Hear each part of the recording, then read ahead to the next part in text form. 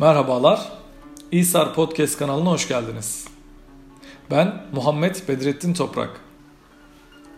Bu bölümümüzde sizlerle 31 Ekim 2020 tarihinde gerçekleştirdiğimiz Doktor Hasan Umut'un Kanada'da McGill Üniversitesi'nde tamamladığı doktora tezinin sunumunu ve İstanbul Medeniyet Üniversitesi öğretim üyesi Profesör Doktor İhsan Fazlıoğlu'nun müzakeresini paylaşıyoruz. Erken modern dönem Osmanlı'sında teorik astronomi, Ali Kuşçu ve Fethiyye'si başlıklı doktora tezi sunumu, Profesör Doktor İhsan Fazlıoğlu'nun müzakeresi ve soru cevap kısmından oluşan yayını istifadenize sunuyoruz. Öncelikle tabii İSAR Vakfı'na çok teşekkür ediyorum. Çok sağ olun bu nazik davet için. Bedrettin şahsında o süreçleri o takip etti. Bütün İSAR Vakfı'nıza, mensuplarına çok teşekkür ediyorum. Tabii bu sunum hazırlanırken aklıma şey geldi. Bundan yıllar önce diyelim. Yüksek lisans tezimi İSAR'da yine sunduğum vakit aklıma geldi. Katılanlar vardır. O bizim eski binamızda Çardak'ta bir şey olmuştu. Sunum yapmıştım. Tekrar doktora tezimi ilk kez burada sunmak benim için büyük bir onur. Bir başka teşekkürüm de hocam İhsan hocama çok teşekkür ediyorum vakit ayırdığı için. Kendisi zaten eksik olmasın, bu tezin sürecinde kendisiyle zaten istişare içerisindeydik. Çok kıymetli tavsiyelerini, desteklerini aldım. Bunun ötesinde de kendisi zaten Ali Kuşçu matematiği ve felsefesi üzerine en önemli uzmanlardan birisi. Onun için de onun katılımından dolayı çok memnunum, eksik olmasın. Evet, erken modern dönem Osmanlı'sında teorik astronomi. Başlamadan önce sizlere de çok teşekkür etmek istiyorum. İlginiz için çok sağ olun. Tabii tez sunumlarının iki temel amacı oluyor malum. Birincisi işte tezin çıktılarının daha geniş kesimlerle paylaşılması. Ama bir başkası da şu anda tez aşamasında olan arkadaşlar var, araştırma aşamasında olan arkadaşlar var. Onların bir nevi kendi tezleri üzerine düşünmelerine de vesile olsun benim tez tecrübem. Bu yönüyle de umarım sizler için kıymetli olur. Sorularınızdan, önerilerinizden, eleştirilerinizden çok memnuniyet duyacağımı da şimdi baştan ifade etmek isterim. Efendim şöyle başlayalım. Ben ne yapacağım bugün? Şöyle çok kısa bir şekilde, çok hızlı bir şekilde tezi sunmaya çalışacağım. Önemli noktalarını mümkün mertebe özetlemeye çalışacağım. Önce şuna cevap vermek istiyorum. İşte neden Ali Kuşçu bu tezin ana konusu oldu ve neden onun Fethiye metni ana konusu oldu bu tezin? Bundan biraz bahsedeyim. Daha sonra bu tezin çalışma sürecinde, hazırlanma sürecinde genel olarak nasıl bir yöntem takip etmeye çalıştım ve kapsamını nasıl belirledim? Bunun üzerine biraz bir şeyler söylemek istiyorum. Sonra da tezin içeriği üzerinden, işte tezin içindekiler bölümünden onu göstererek bazı önemli gördüğüm sonuçları, yaklaşımları, soruları, bazen ulaşamadıklarımı, bazen çok enteresan bir şekilde keşfettiklerimi sizlerle paylaşmak istiyorum.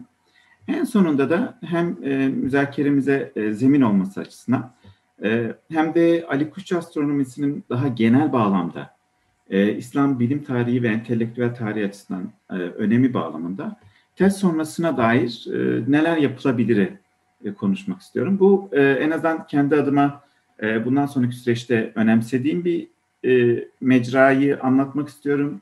İnşallah ilerletmeyi istediğim sorulardan, araştırma konularından bazılarını paylaşmak istiyorum. Ama tabii bunu bir de yani bu konuları gündeme açarak hani ilim kamuoyunun dikkatine biraz daha sunarak aslında başka çalışmaların da bu yönde bir şeyler bu minvalde katkıda bulunmasını ümit ediyorum. Böyle bir teşvik mahiyetinde de bu son kısmı paylaşacağım. Şimdi efendim Ali Kuşçu çok enteresan bir figür. Şu anlamıyla çok enteresan bir figür. Hani şöyle desek herhalde Türkiye'de hani Türkiye'yi örnek alalım. Ya işte İslam bilim tarihinde, astronomi işte ya da Osmanlı bilim tarihinde en önemli kişi kimdir ya da bildiğiniz kimdir diye böyle bir kamuoyu yoklaması yapsak herhalde Ali Kuşçu uzak ara birinci çıkar. Yani herkes Ali Kuşçu'yu biliyor. En çok tanınan ama belki de en az bilinen isimlerden birisi. Mesela hani Takiyüddin vardır. İşte İstanbul Rasathanesi'nin kurucusu. Çok çok önemli bir isimdir. Ama mesela çok fazla bilinmez. Başka önemli isimler var. Kadızade var. İşte başka isimler de sayabiliriz. Ama bunlar genelde işte küçük bir ilim camiasının içinde bilinir. Yani bilindiği kadar diyelim. Ama Ali Kuşçu artık böyle çok genele mal olmuş bir figürdür. Fakat enteresan bir şeydi. Bu benim çalışmaya başladığımda önümde bir engeldi. Önce onu samimiyetle söylemek istiyorum. Şöyle bir engeldi. Bu konu böyle ya işte Ali Kuşçu çalışmak iyidir, şunu mu çalışsak, bunu mu çalışsak, bunlar üzerine konuşurken benim zihnime hep şu vardı. Ya Ali Kuşçu çok bilinen birisi.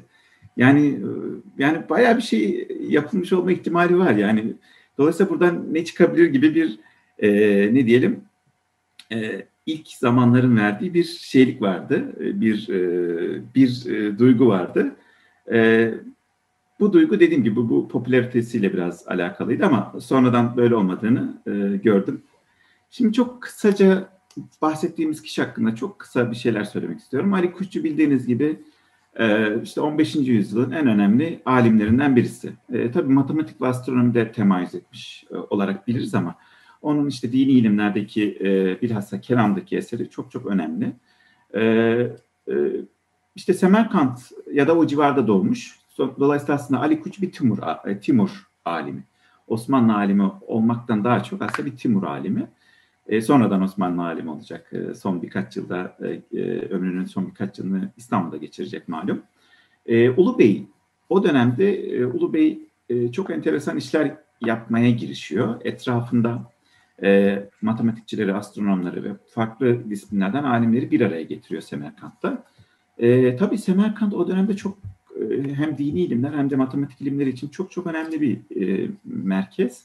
İşte Ali Kuşçu'nun doğduğu zamanlarda aslında Semerkant malum işte Taftazani'nin, Seyit Şerif Cürcani'nin ve pek çok diğer alimin farklı disiplinlerden aslında olduğu bir yer. Çok önemli, kritik bir yer. Dolayısıyla Ali Kuşçu çok kritik bir yerde doğuyor o anlamıyla söylersek. Ve şöyle bir kısmeti oluyor hayatında. Ulubey ile tanışıyor. Nasıl tanıştığı ile alakalı farklı rivayetler var ama anlaşılan Ulubey'in zaten Ali Kuşçu'nun babası Ulubey'in etrafında olanlardan birisiymiş. İşte Ali Kuşçu'nun çok çok yetenekli olduğunu fark ediyor ve onu öğrencisi yapıyor. Tabii Ulubey bir yönetici ama herhalde dünya tarihindeki ilginç figürlerden, yönetici figürlerinden birisi olsa gerek. Evet, kendisi yönetici. Fakat bunun ötesinde bir alim tarafı da var aslında. Bilhassa matematik ve astronomi. Bu ilimleri öğreniyor. İşte Kadızade-i Rumi, Bursa'dan giden Kadızade-i Rumi onun hocası oluyor. Daha sonra Ulubey de Ali Kuşçu'ya hocalık yapıyor matematik ve astronomide. Ve çok önemli bir kurumsallaşma süreci var Semerkant'ta. Matematik ilimleri açısından konuşuyorum. Semerkant Rasathanesi'nin ve Semerkant Medresesi'nin kurulması. Çünkü Ali Kuşçu'nun aslında ilmi birikimini şekillendiren iki kurum. Bu hocalarının yanında. Semerkant Rasathanesi malumunuz, rasathanede gözlemler yapılıyor. Ve o dönemde gözlemlere yönelik yeni parametreler üretiliyor.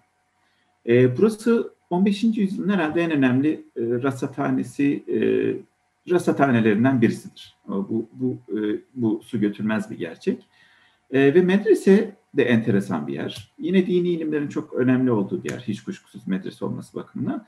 Bir de başka yerlerde bu kadar yoğunlukta görmediğimiz bir tarafı da var bu Semerkant Medresesi'nin. Matematik ilimlerinin de diğer yerlere nazaran daha yoğun olduğunu dair bir izlenimimiz var. Bunun daha fazla detaylı incelenmesi gerekiyor. Henüz Semerkant çalışmaları yeterli değil. İşte İhsan Hoca'nın çok önemli bir makalesi var.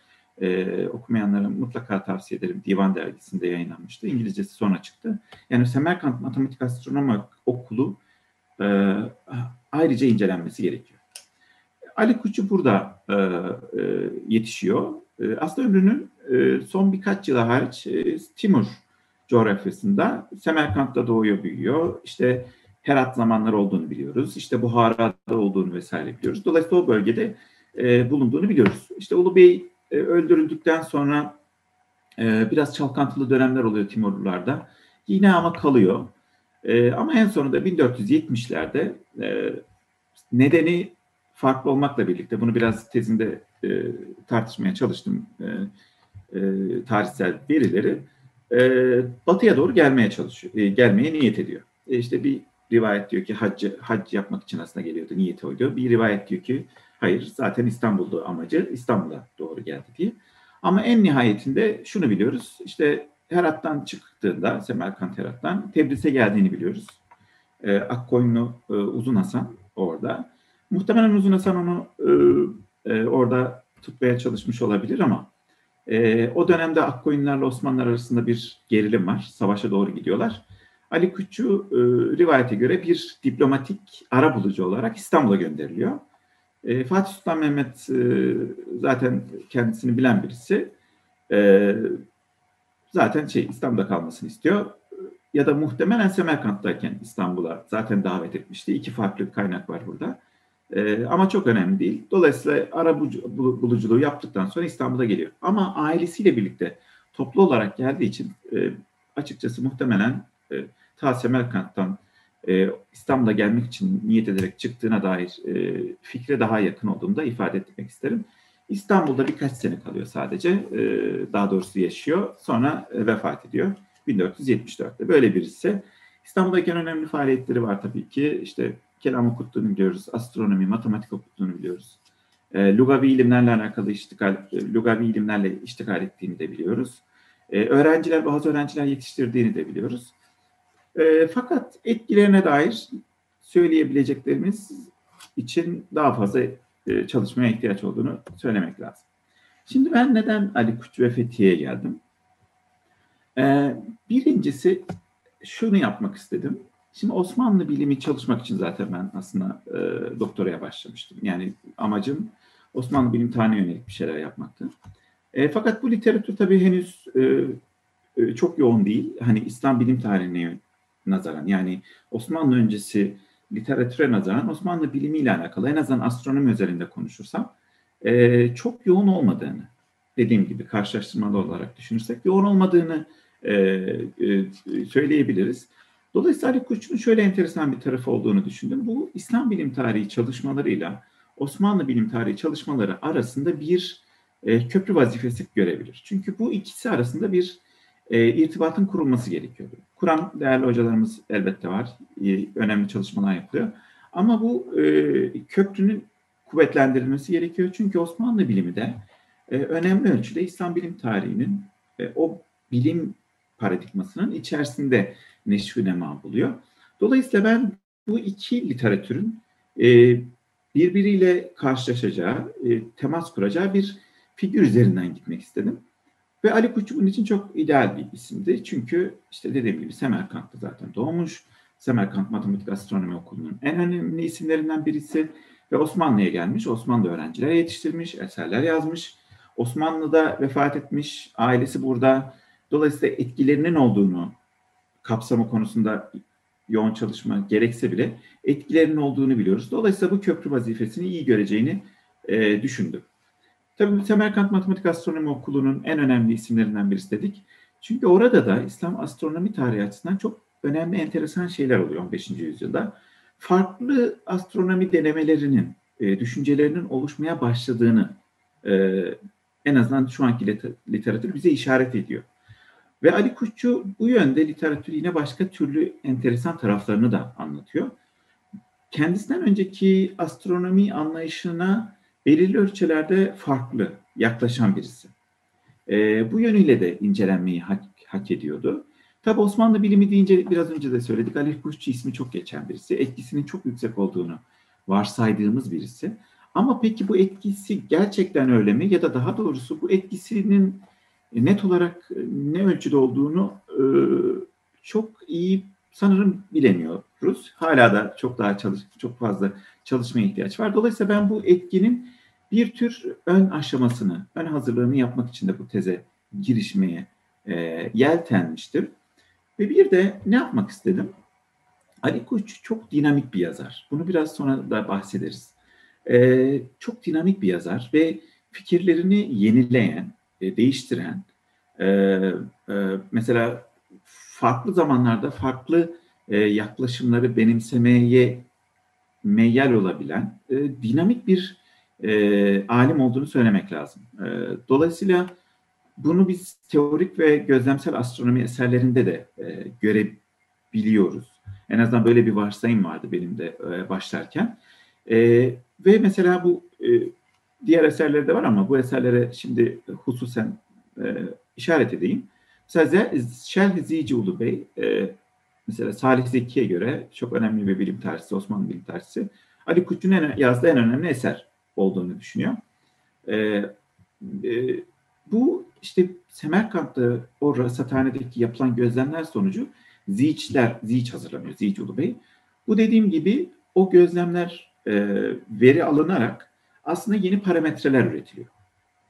Ve böylelikle sonraki süreçte gezegenlerin konumlarının vesaire oluşması, daha doğrusu belirlenmesinin kolay olması için bu parametreler kullanılıyor. Aslında temel anlamda böyle bir ihtiyaç söz konusu. Ali Kuşçu bir kere bu gözlemlerin bir parçası. Yani dışında birisi değil. O gözlemler yapılırken, bu bu astronomi tabloları oluştururken zaten içinde olan birisi. Bu projenin tabiri caizse içinde olan birisi. Bunu Ulu Bey zaten Zic'inde söylüyor. Girişinde 3 tane isim verir. Bunlar bu çok önemli bir detaydır. 3 tane ismin bu Zic'e olan katkısını hususen belirtir. Birisi Kaşi, Cemşit Kaşi, çok önemli bir matematikçi bilhassa ve astronom tabii ki. İkincisi Kadızade-i Rumi, işte Osmanlı Bursa'sından Semerkant'a gitmiş olan kişiyi söyler. Çok önemli birisidir. Ve Ali Kuşçu'yu söyler. Dolayısıyla bu projenin içinde aktif katkısı olan birisi. Fakat bu yetmiyor. Bir de Ali Kuşçu şerh de yazıyor buna. Tabii bu çalışmaya yoğunlaşma fırsatım en azından bu proje içerisinde olmadı. Ama hususen incelenmeyi hak ediyor mutlaka. Kendisi bu Zic'e şerh de yazıyor. Dolayısıyla en azından şunu biliyoruz, literatürün gösterdiği. Bu Zic'te bazı meselelere kritik yaklaştığını biliyoruz. Bu Zic'teki bazı parametrelere, bazı elde etme metotlarına, yaklaşımlarına kritik yaklaştığını biliyoruz. Dolayısıyla bunu incelemek gerekiyor. Bir başka önemli eseri Risale-i Derheyye. Bu teorik astronomi metni, bir Semerkant'ta yazdığı, Farsça yazdığı bir metin. Bu arada teorik astronomi deyince çok kısaca şunu söylemek isterim. Bu astronominin bir özel janrı, türü. İlmül heyet diyorlar, heyet ilmi. Bunun temel şeyi şu, çok kabaca söylersek, bu mesela bir gözlem astronomisi metni değil. Mesela bu bir pratik astronomi, işte mesela bir usturlap yapımı vesaire gibi pratik astronomi metni değil. Özel itibariyle teorik astronomi diye geçer. Ama şöyle bir tarafı vardır. İşte bu karmaşık matematiksel modelleri vermez bu metin. Bu vermeme üzerine kuruludur ilmül heyye, öyle diyelim. Daha böyle ders metni olmaya da müsait bir şekilde o matematiksel altyapısını vermeden bize kozmolojik bir bakış açısı sunar. Temel kavramlarını verir astronominin, hem dünya ile alakalı hem de feleklerle alakalı. Onların nasıl sıralandığını, nasıl hareket ettiğini anlatır bize. Ama bunlar dediğim gibi genel hatlarıyla verilir. Detaylara girilmez. Böyle bir özel tür. Dediğim gibi ders metni formatının önemli bir yeri var. En azından bazı metinler için söylersek. Risale-i Derheyye'de böyle bir metin. Semerkant'ta yazılmış ve çok etkisinin çok yüksek olduğunu görüyoruz. Yani şöyle söyleyeyim. Bu metin parçalı bir şekilde söyleyeceğim. Hindistan'da Sanskritçe'ye çevriliyor. İngiltere'de Latince'ye çevriliyor. İşte Osmanlı coğrafyasında Türkçe'ye çevriliyor. İşte İran'da bu Cüdeo-İbranice, İbrani harflerle Farsça formatına çevriliyor. Çok farklı kesimlerde, çok farklı entelektüel ve bilimsel çevrelerde etki uyandırıyor. Bunun hususen incelenmesi gerekiyor. Bunu da biraz bahsedeceğim. Ve bizim Fethiyye'miz. Fethiyye'nin enteresan tarafı şuydu bunu seçerken. Birincisi, bilebildiğimiz kadarıyla, yanlışsam düzeltmeyi hasreten beklerim. Osmanlı'da bildiğimiz kadarıyla yazılmış ilk telif teorik astronomi metni. Yani onun öncesinde bazı önemli astronomi metinlerine yazılmış şerhler vesaire var. Osmanlı alimlerinin bu metinleri okuduğunu da biliyoruz. Yani Ali Kuşçu'dan önce teorik astronomi Osmanlı coğrafyasında yoktu diye bir şey zaten söz konusu değil. Ama Fethiye bilebildiğimiz kadarıyla bir Osmanlı alimine yani bütünlüklü bir şekilde telif olarak yazılmış ilk metin olduğunu, en azından şimdilik bilebildiğimiz kadarıyla ilk metin olduğunu görüyoruz ve bu Fatih Sultan Mehmet'e sunuluyor. Tabii Fatih Sultan Mehmet döneminin çok enteresan bir zamanı tarafı var matematik bilimleri için. Tabii Fatih felsefi ve matematik bilimlere de oldukça meraklı birisi. Ve onun döneminde bu matematik ilimlerine yönelik böyle bir artırılmış ilginin de olduğunu biliyoruz. İşte alimlerin matematik, astronomi vesaire okumaları, tedris etmeleri yani padişahın hususen de istediği bir şey. Ve bu Fethiye'nin yazılması şöyle bir kurumsal şey de var, eş zamanlılık da var. Fatih malum 1470'ti yanlış hatırlamıyorsam sahne semanı kuruyor. O büyük hani eğitim ne diyelim projesinin başlangıcı 1470. Fethiye'nin yazılması 1473 vesaire. Yani ayrıca matematik eseri de yazacak ve Fatih'i ithaf edecek. Bu eserlerin medrese odaklı bir tarafı da var. Bunu da ifade etmek lazım. Dolayısıyla bu Sahne Seman projesinin bir bağlamında da okunmayı ihtiyacı olan bir metin olduğunu düşünüyordum. Dolayısıyla bu nedenle Ali Kuşçu ve Fethiye meselesine odaklanma noktasında bir ihtiyaç olduğunu sonucuna geldim. Tabii bu metne nasıl çalışacağız? Böyle bir mesele de var. Yani çok farklı tarih yazımları var. Çok farklı şekillerde bu metinler okunabilir. Şimdi burada tabii iki mesele vardı. Birincisi tabii şu andaki tarihçiliğimizin, tarih yazımımızın meseleleri var ya da yaklaşımları var. Bir de İslam bilim tarihi ve Osmanlı bilim tarihinin kendi ihtiyaçları meselesi var. Yani bu ikisini arasında bir denge kurmak zorundayız. Ne demek istiyorum? Şimdi mesela şu anda genel bilim tarihçiliğimizdeki tarih yazımına baktığımızda çok farklı yöntemler görüyoruz. Ve bu yöntemlerin tabii ki İslam bilim tarihi ve Osmanlı bilim tarihine de uygulanmasının gerekliliğini acizane düşünüyorum. Bu bir gerçeklik. Fakat bir de İslam bilim tarihinin ve Osmanlı bilim tarihinin kendi iç ihtiyaçlarının olduğunu da söylemek lazım. Dolayısıyla bu ne diyelim mevcut metodolojik yaklaşımlarla bizim alanımızın kendi iç ihtiyaçlarını bir yerde dengelemek gerekiyor. Bu çok önemli bir noktaydı açıkçası. Dolayısıyla ben açıkçası içeriğini ve yöntemini iki ana amaç etrafında şekillendirmeye çalıştım. Birincisi tabii bu eser üzerinden Ali Kuşçu astronomisinin ve yani Ali Kuşçu astronomisinin genel anlamda İslam bilim tarihi açısından, astronomi tarihi açısından önemi nedir? Yani bir bağlama oturtma çabasına girmek istedim. Yani şu soru çok kritikti benim için. Yani Ali Kuşçu'dan önce bu disiplinde çok önemli eserler yazıldı. Mesela işte Çamini'nin Mülahhası.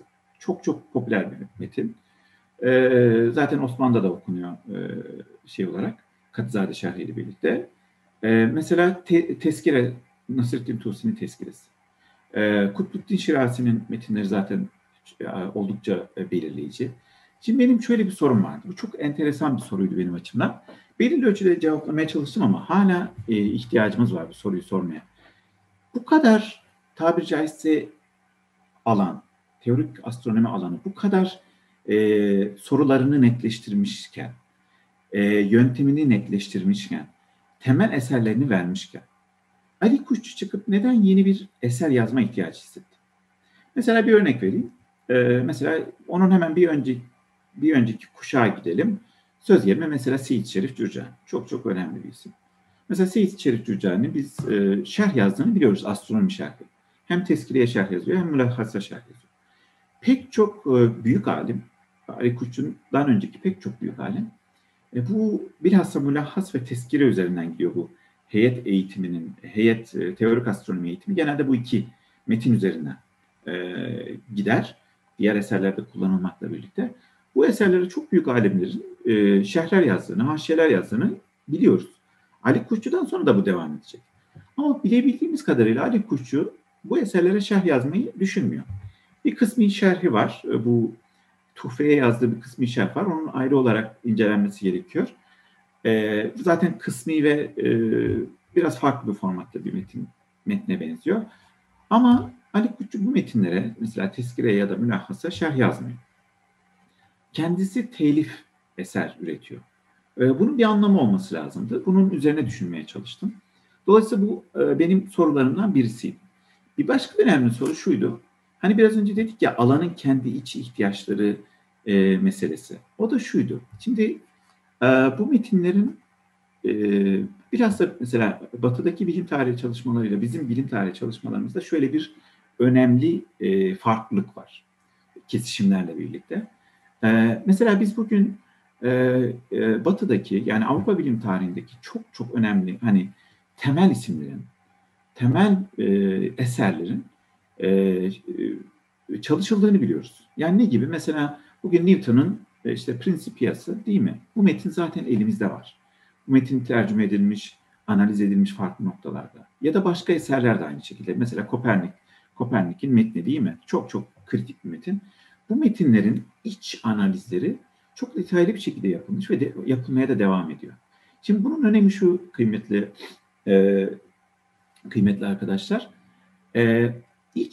Metinlerin iç analizi yapıldığı için bizim bu bağlamsal okumaya imkan veren bir zeminimiz oluşuyor. Avrupa bilim tarihinin şu anki yaklaşım açısından bence avantajlı olduğu noktalar bu.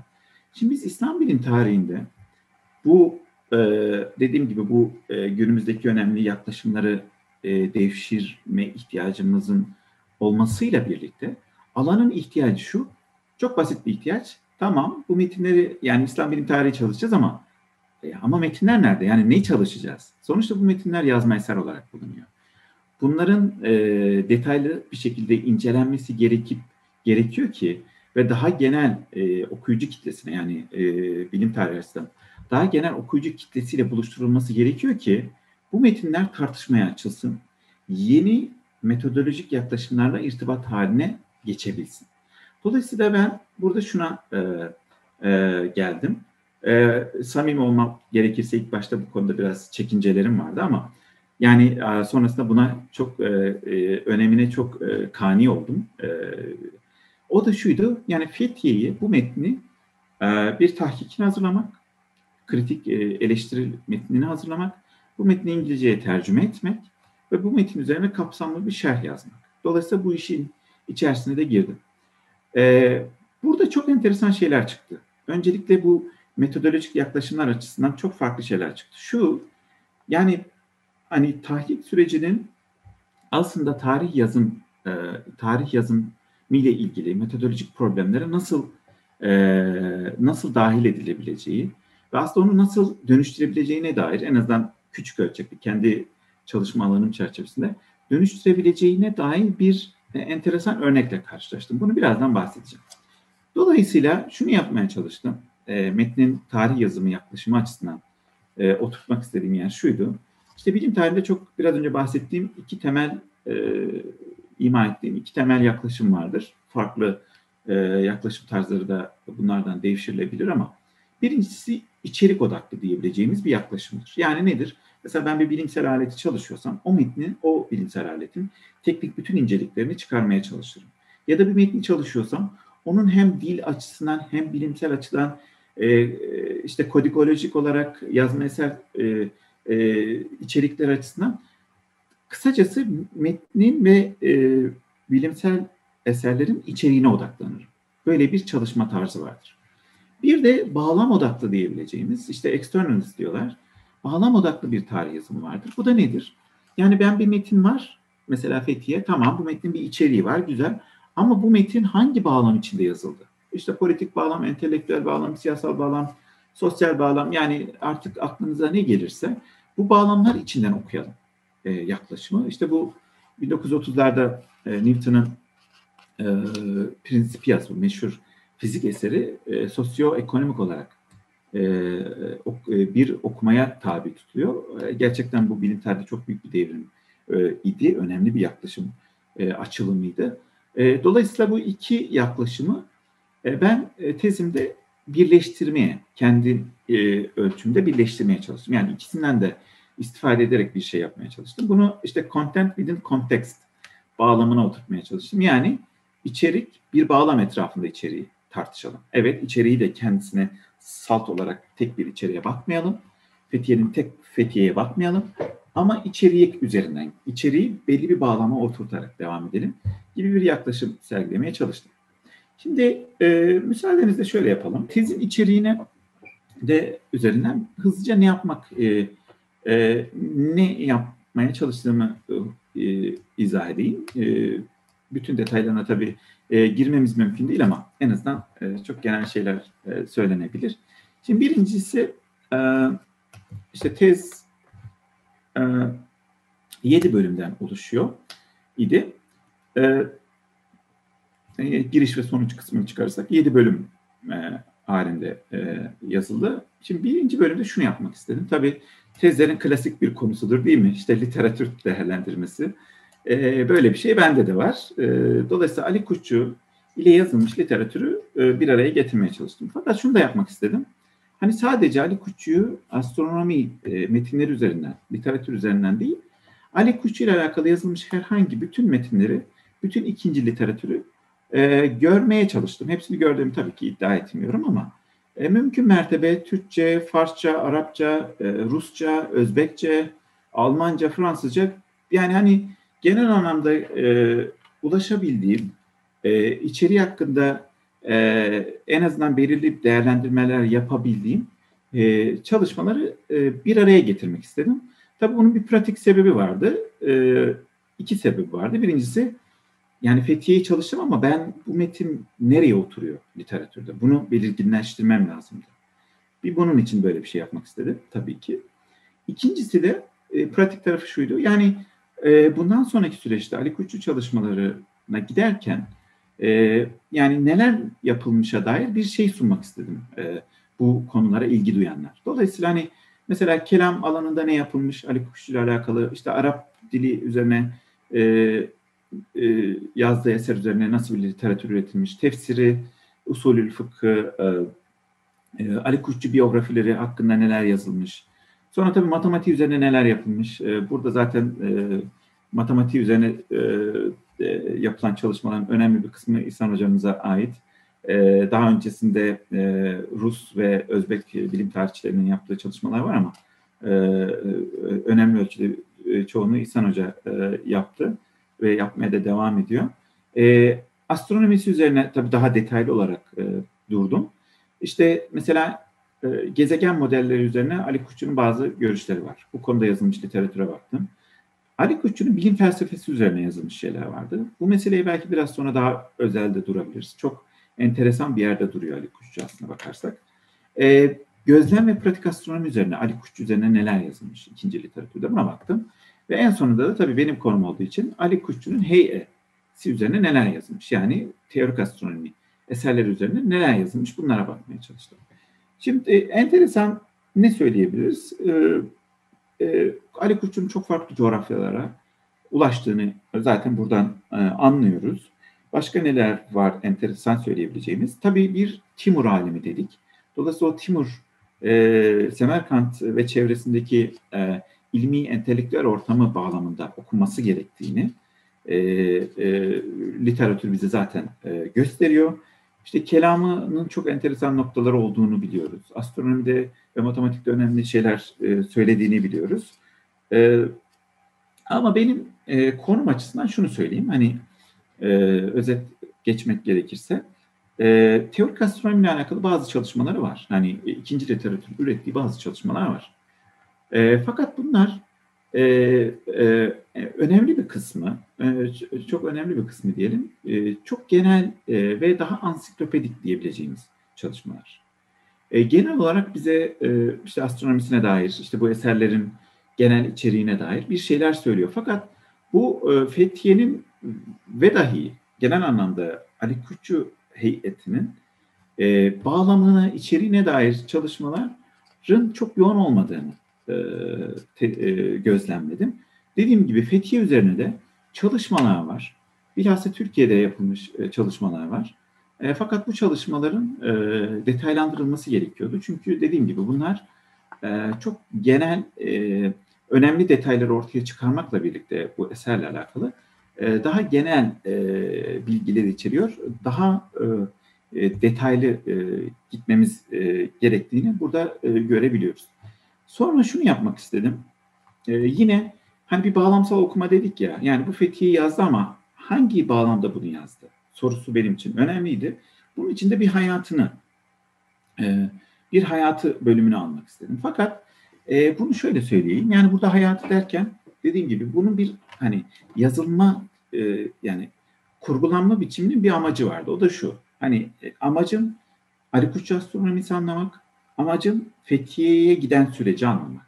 Dolayısıyla bu biyografinin yazılış süreci aslında bu soru etrafında şekillendi.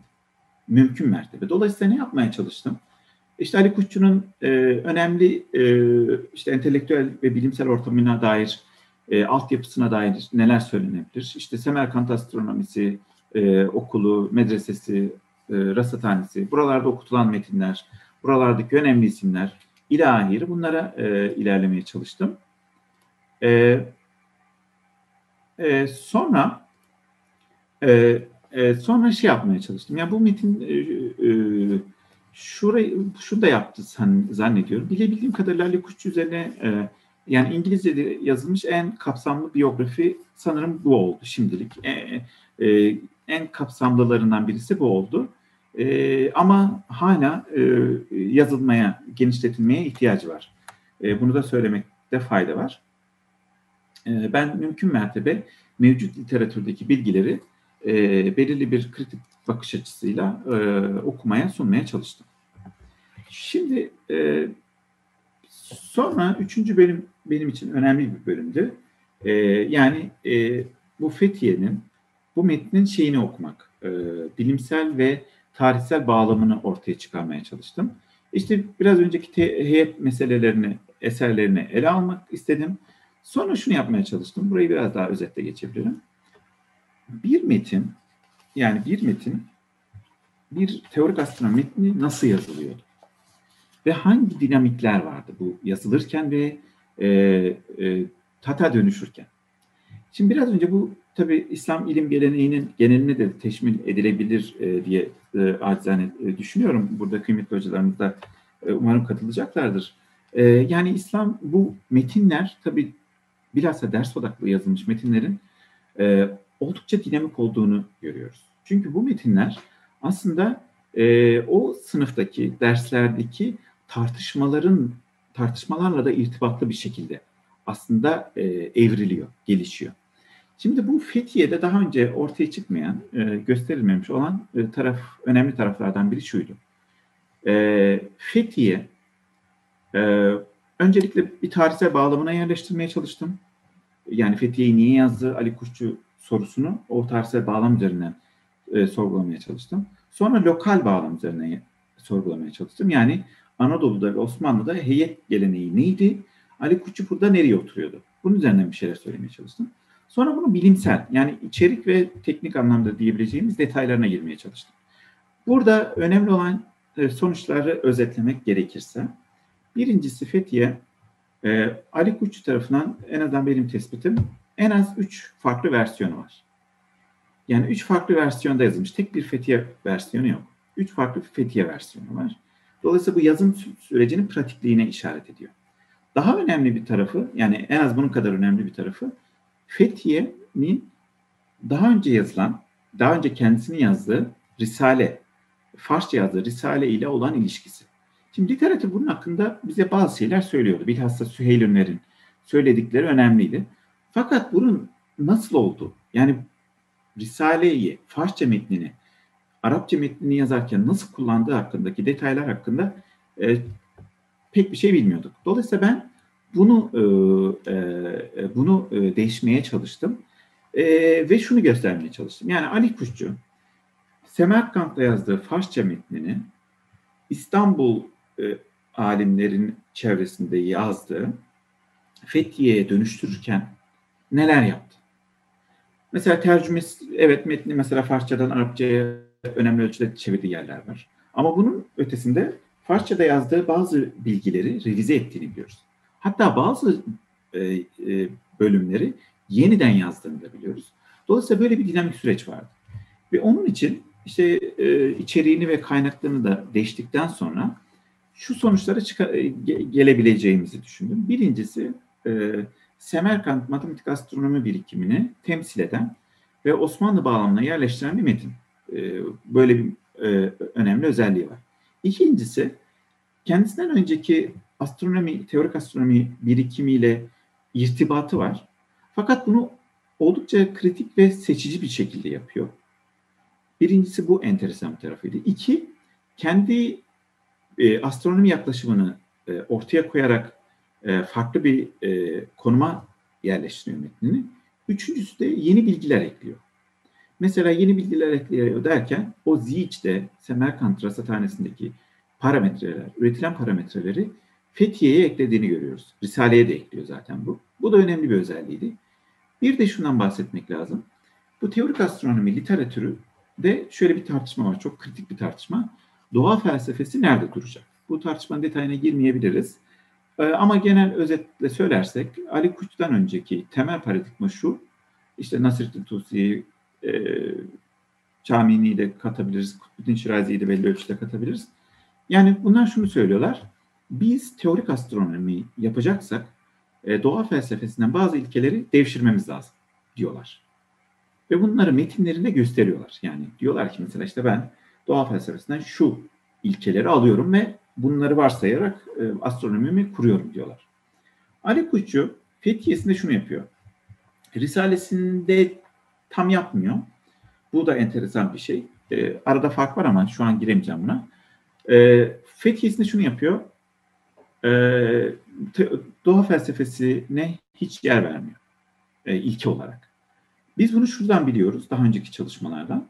Bilhassa Cemil Recep'in ve İhsan Hoca'nın yaptığı çalışmalardan. Zaten Ali Kuşçu Kelam eserinde teorik astronomi ile doğa felsefesinin ayrılması gerektiğini söylüyordu. Bunu ortaya çıkarılmıştı zaten. Fakat Fethiye'nin önemli tarafı şuydu, bunu pratize ediyor. Bu yönüyle İslam bilim tarihinde kritik bir, enteresan bir yere sahip olduğunu söyleyebiliriz. Sonra metnin tahkikini ve tercümesini ve şerhini yazdım. Bunlara çok fazla vakit giremeyeceğim ama sorular olursa devam edebiliriz. Şimdi metni test sonrası için neler kaldı? Çok fazla şey kaldı hiç kuşkusuz. Herhalde en iyi tez ardında başka sorularda bırakan tez olsa gerek diye düşünerekten. Bundan sonraki süreçte başkaları da dahil olmak üzere önemli olduğunu düşündüğüm bazı çalışma sorularını da paylaşmak isterim müzakere öncesi. Birincisi eğitimle, yani medresedeki eğitimle ya da işte hocanın öğrencileriyle yaptığı o halkayla metin oluşum sürecinin arasındaki sıkı irtibatı daha çok tartışmamız gerekiyor. Şimdi bu her metin buna müsait olmayabiliyor. Bu konuda ben bu konuda Ali Kuşçu bana şey yaptı. Bir malzeme verdi. Bütün metinler böyle malzeme vermeyebiliyor. Mesela Gulam Sinan şerhi çok önemli bir şerh. Çünkü Ali Kuşçu'nun kendi öğrencisi, İstanbul'daki öğrencisi. Ve Gulam Sinan orada şeylerden bahsediyor şerhinde. Mesela işte Üstadım Ali Kuşçu metinde işte derste şunları söyledi. İşte biz ona şöyle itiraz ettik. Sonra Ali Kuşçu bu metnin şurasını düzeltti diyor. Mesela böyle enteresan dinamikleri görüyoruz. Buradan neyi anlıyoruz? Aslında metin dinamik bir metin. Hatta buna şey diye diyebiliriz herhalde. Açık metin de diyebiliriz. Yani metinler dinamik olarak oluşuyor ve devam ediyor. Bunu Ali Kuşçu'da görebiliyoruz. Daha detaylı olarak Gulam Sinan şerhi bilhassa üzerinden çalışılmayı bekliyor. Bir başka önemli tarafı Ali Kuşçu astronomisinin, tabii etkilerini henüz çok fazla bilmiyoruz. Çalışmamız gerekiyor sonrası için. Ama şu konuda ikna edici bir sonuca ulaştığımı en azından düşünüyorum. Hani küresel bilim tarihi perspektifinden Ali Kuşçu'yu yazabiliriz. Ya da yazmanın bir imkanı var. Biraz önce söyledim. Yani Ali Kuşçu'nun metni 17. yüzyılda Hindistan'da Sanskritçe'ye çevriliyor. Oxford'da astronomi profesörü tarafından Latince'ye çevriliyor. Türkçe'ye çevriliyor. Arapçası var. İşte hani pek çok farklı dilde ve pek çok farklı coğrafyada Ali Kuşçu'nun metnini görüyoruz. Şimdi bu bir aslında Ali Kuşçu network'ü oluşturuyor. En azından oluşturduğunu ben düşünüyorum. bunun daha fazla irdelenmesi gerektiğini düşünüyorum. Ve bir de enteresan olan şey şu heyet ve ziç literatürler arasındaki ilişki. Yani teorik astronomi ile pratik astronomi arasındaki ilişki Fethiye'de çok kuvvetli. En azından bazı önceki heyet metinleriyle karşılaştırdığımızda çok kuvvetli. Bunun daha fazla değiştirilmesi gerektiğini düşünüyorum. Tabii Osmanlı alimlerinin heyet anlayışı, çok farklı heyet anlayışlarının olduğunu tahmin edebiliyoruz. Burada Ali Kuşçu'nun etkisinin ne olduğuna bakmak lazım. Bununla alakalı İhsan Hocam da daha detaylı da bahsedecektir. Hani bir Ali Kuşçu projesi hazırlığı içerisindeyiz hocamızın öncülüğünde 6-7 kişilik bir ekiple bu ön hazırlıklara başladık.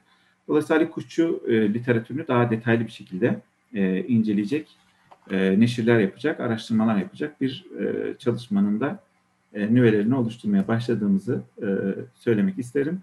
İlginiz için çok teşekkür ederim. Sağ olun.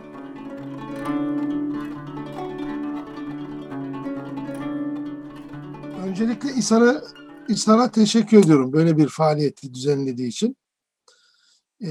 Çünkü genelde dini alandaki, ilahiyat alandaki tezler ya da daha edebi karakterli tezler bu tür kamusal ölçekte paylaşılıyor ama son derece teknik, çok az kişinin ilgilendiği bir konuyu sunum konusu yapmak güzeldi. İkinci olarak Hasan'ı tebrik ediyorum.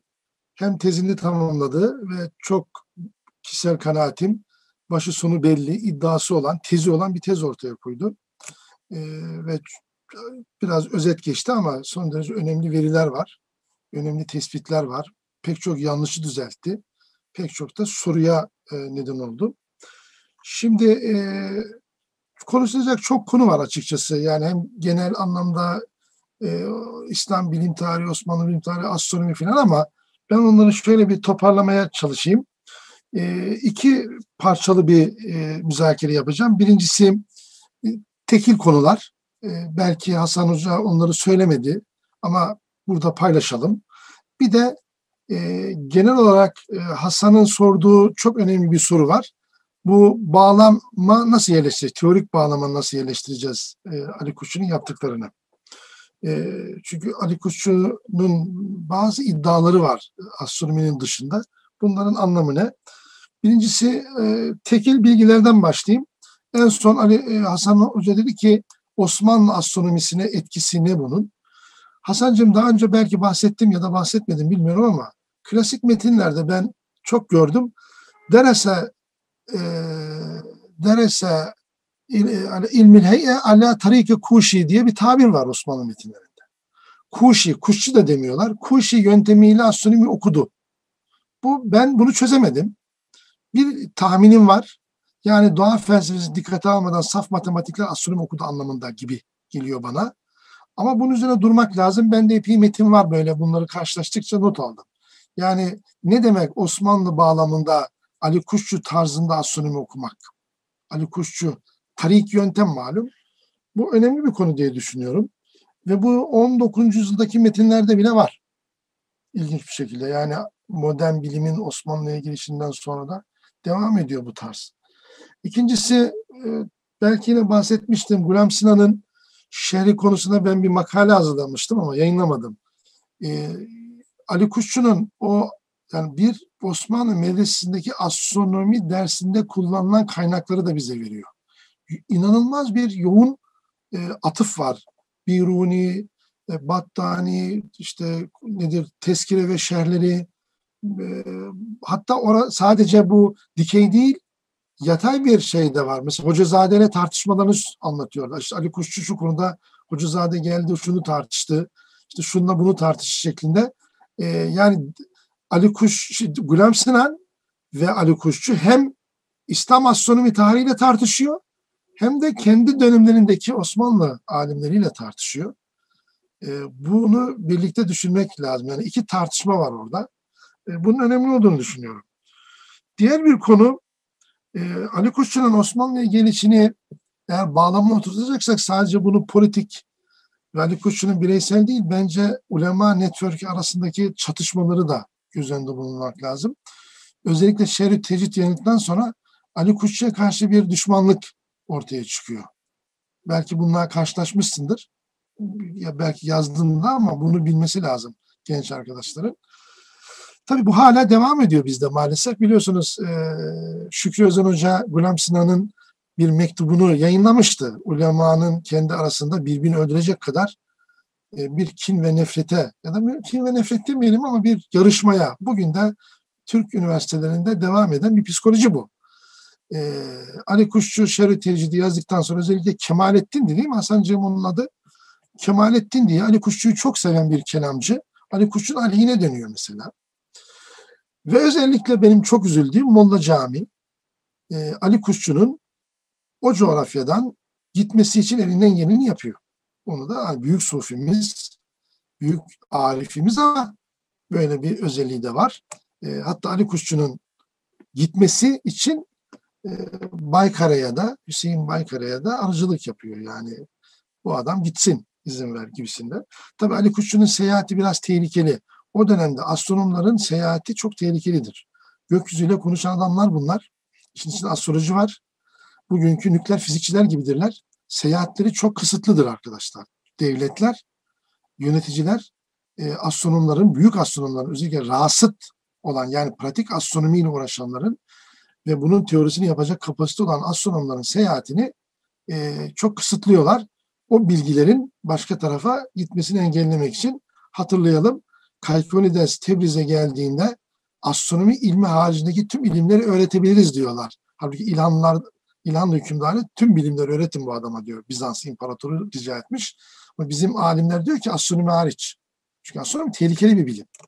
Gökyüzünü okuyorsunuz. Astroloji diye bir şey var yani. Bunları da göz önünde bulundurmak kaydı ve şartıyla Ali Kuşçu'nun İstanbul'a gelişinin psikolojik sahiplerine de bakmamız gerektiğini düşünüyorum açıkçası. Diğer tekil bir bilgimiz Zici Ulu Bey'in şerrinde Ali Kuşçu niye tüm hataları Ulu Bey'e nispet ediyor? Madem bu gözlemde aktif olarak var. Hasancığım bunun üzerine düşünmemiz lazım. Yani diyor ki bunlar büyük hocamızın, sultanımızın hataları. Acaba Ulu Bey dinlemedi mi diğer astronomları? Yani orada bence Ali Kuşçu'nun rasat faaliyetindeki rolü nedir? Ondan sonra niçin yanlışları Ulu Bey'e nispet ediyor? Bunun üzerine biraz kafa yormamız gerekiyor gibi geliyor bana. Aksi takdirde ortaya bir garabet çıkıyor. Yani hem içinde bulunduğunuz bir süreç var hem de diyorsunuz ki bu hatalar hep Ulu Bey'in. Yani pek anlamlı gelmiyor. Bir de şey de söyleyeyim burada biraz. Ali Kuşçu'nun çok bilinmesinin nedeni Hasancığım soyadından dolayı. Kuşçu soyadı zannediliyor ondan şey. Ali Kuşçu. Şimdi Takiyüddin Rasıt. Yani zor bir şey. Yani Kadızade-i Rumi. Çok klasik kaçıyor ama Ali Kuşçu. Biliyorsun Süheyl Ünver'e 1960'ta TRT'den o zamanki radyodan biri gelip hocam bu büyük Türk bilim adamı Ali Kuşçu'nun telefonunu verir misiniz kendisiyle bir söyleşi yapsak diyorlar. Bunu Süheyl Ünver Allah selamet versin yazıyor. O da veriyor adresini. Gidiyorlar Eyüp mezarlığındaki hemen birinci paftada yatıyor biliyorsunuz. Oraya gidince şaşırıyorlar. Böyle bir çağdaş bir şeyi var, ismi var. Ali Kuşçu yani. Hasan Umut değil mi? Yani onun gibi bir şey. Biraz o psikoloji de var. Bir de 1815'e kadar, 1804'e kadar Ali Kuşçu İstanbul'un en önemli ziyaret edilen kabilelerinden biri. Bunu yine Süheyl Ünver Hoca anlatıyor. Bir veli muamelesi de görüyor. Ama o yenilikler esnasında Ali Kuşçu unutuluyor. 1815'te üzerine İstanbul'un zenginlerinden birinin mezarı defnediliyor biliyorsun. Bu şu açıdan çok önemli. Yenileşmeyi biz sadece Cumhuriyet dönemine havale edip bütün günah oraya yüklüyoruz. Yok yani Osmanlı'nın yenileşmesi bizim eleştirdiğimiz tarafıyla burada başlıyor yani. Ali Kuşçu birden gözden kayboluyor. Üzerine mezarı kayboluyor biliyorsunuz. Ta 1950'lerde Süheyl Ünver Hoca onun mezarını buluncaya kadar mezar taşını da buluyor filan. Yani bunlara da dikkat etmekte fayda var. Yani o Osmanlı modernleşmesini Ali Kuşçu üzerinden bile okuyabilirsin ha. Evet. Şimdi bunlar başka şeyler de söylenebilir ama uzatmayayım. Temel şey yani Ali Kuşçu'nun hem bütün olarak hem de astronomisini dikkate aldığımızda Ali Kuşçu'yu nereye oturtabiliriz? Burada benim 2 temel iddiam var. Bunlar hepsi tedliyle delillendirmeye muhtaç. Bir tanesi İbn Sina'dan sonra ortaya çıkan bir durum var. Doğa felsefesi fiziksel süreçlerin gerçek bilgisini verebilir mi? Dolayısıyla fiziksel modeller oluşturmamız mümkün mü sorusu. Yani burada diğer metafiziğe gitmiyorum. Teolojik bilgi de değil benim, matematik de değil. Sadece elimizde bir fizik dünya var. Duyularımıza konu olan. İbn Sina'nın yöntemi, ki bunlar İbrahim Ali Hoca çok güzel yazılar yazdı bu konuda. Eğer dikkatle okunmazsa şöyle bir sonuca götürüyor bizi. Doğa felsefesi, İbn Sina'cı anlamdaki doğa felsefesi fiziksel süreçleri nihai olarak bilemez. Dolayısıyla bunları modelleme imkanımız da yoktur. Ne yapacağız? Görünenle getireceğiz. İşte Razi bunu fenomenal bir tarza taşıyor ama bu bir okült tarafa da gidiyor. Çünkü insanlar alışkanlıkları neticesinde gerçekliği, hakikati, yani sabit olanı, orada duranı bilmemiz lazım diyorlar ve okültizme doğru gidiyor. Ali Kuşçu'nun yani Razi'nin kelam açısından yaptığını, matematik açısından yaptığını düşünüyorum Hasancığım.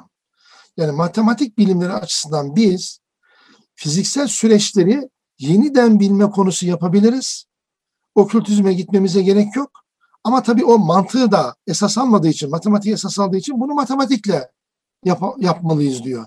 Nitekim Şer-i Tecrid'deki bilginin kaynağı tartışmasına bakarsan ilginç bir şekilde duyular, değil mi? Akıl ve hendese diyor. Dördüncü bir de itibar. İtibar yani hads filan. 4 tane veriyor. Yani Ali Kuşçu'nun epistemolojisinin 4 ayağı var. Duyular, akıl, hendese yani matematik ve hads dediği. Bu hads ama bizim günlük anlamdaki sezgi değil. Şimdi burada el usulül faside dediği, yani fasit ilkeler dediği İbn Sina'cı ilkeler. Doğa felsefesi ilkeleri. Bunlardan kurtulmadan gerçekliğe ilişkin bilgi üretemeyiz diyor bu adam. Yani çok önemli bir iddia bu. Bu Batı'da yazılmış bir iddia olsa, ki Galile bunları 1600'lerin başında söylüyor. Bu adam bunu 1472'de söylüyor. Hatta 1460'larda söylüyor. Herat'ta yazıyor çünkü tecidi. Çok ilginç bir iddia. Yani bir düşünün ilk defa tarihte kalkıp diyor ki Aristoteles, İbn Sina'cı fizik ve metafizik fasit bir sistem oluşturmuştur. Bu sistemden hareket ederek fiziksel gerçekliği bilemeyiz. Fiziksel gerçekliği bilmek için bizim, çünkü fiziksel gerçeklik dediği yani fiziksel süreçleri bileceğiz, onları modelleyeceğiz, oradan bilgi aktaracağız. Bunu ancak benim teklif ettiğim yöntemle biliriz. Yine hatırlarsan torunu bile bunu anlamıyor. Mirim Çelebi karşı çıkıyor ve bir torun anlıyor ama o üzerine gitmiyor. Sadece tasvirini yapıyor. Kutbuddin Muhammed dedesini takip ediyor. Fakat Mirim Çelebi diyor ki olmaz bu. Tabiatı yani o doğa felsefesini tekrar katıyor. Ama Bircendi çok açık, tabii daha derin, daha ayrıntılı bildiği için sen diyor bilimi aslında böyle yapmakla ortadan kaldırıyorsun. Yani bizim fiziksel süreçlerle, gerçeklikle ilgili bilgimizi senin anlattığın yöntemle biz bilemeyiz. Doğa felsefesine ihtiyacımız var diyor ve tekrar sistemi kurmaya çalışıyor. Yani bu dönemde ortaya çıkan tartışmaların özellikle İstanbul'da bulunan Bizanslı ve Yahudi bilim adamları üzerinden Batı'ya aktarılması üzerine durmamız lazım. Özellikle Robert Morrison'un son bulduğu İbranice Sultan II. Beyazıt Sarayı'nda yapılan tartışmaların kayıtlarını görmemiz gerekiyor.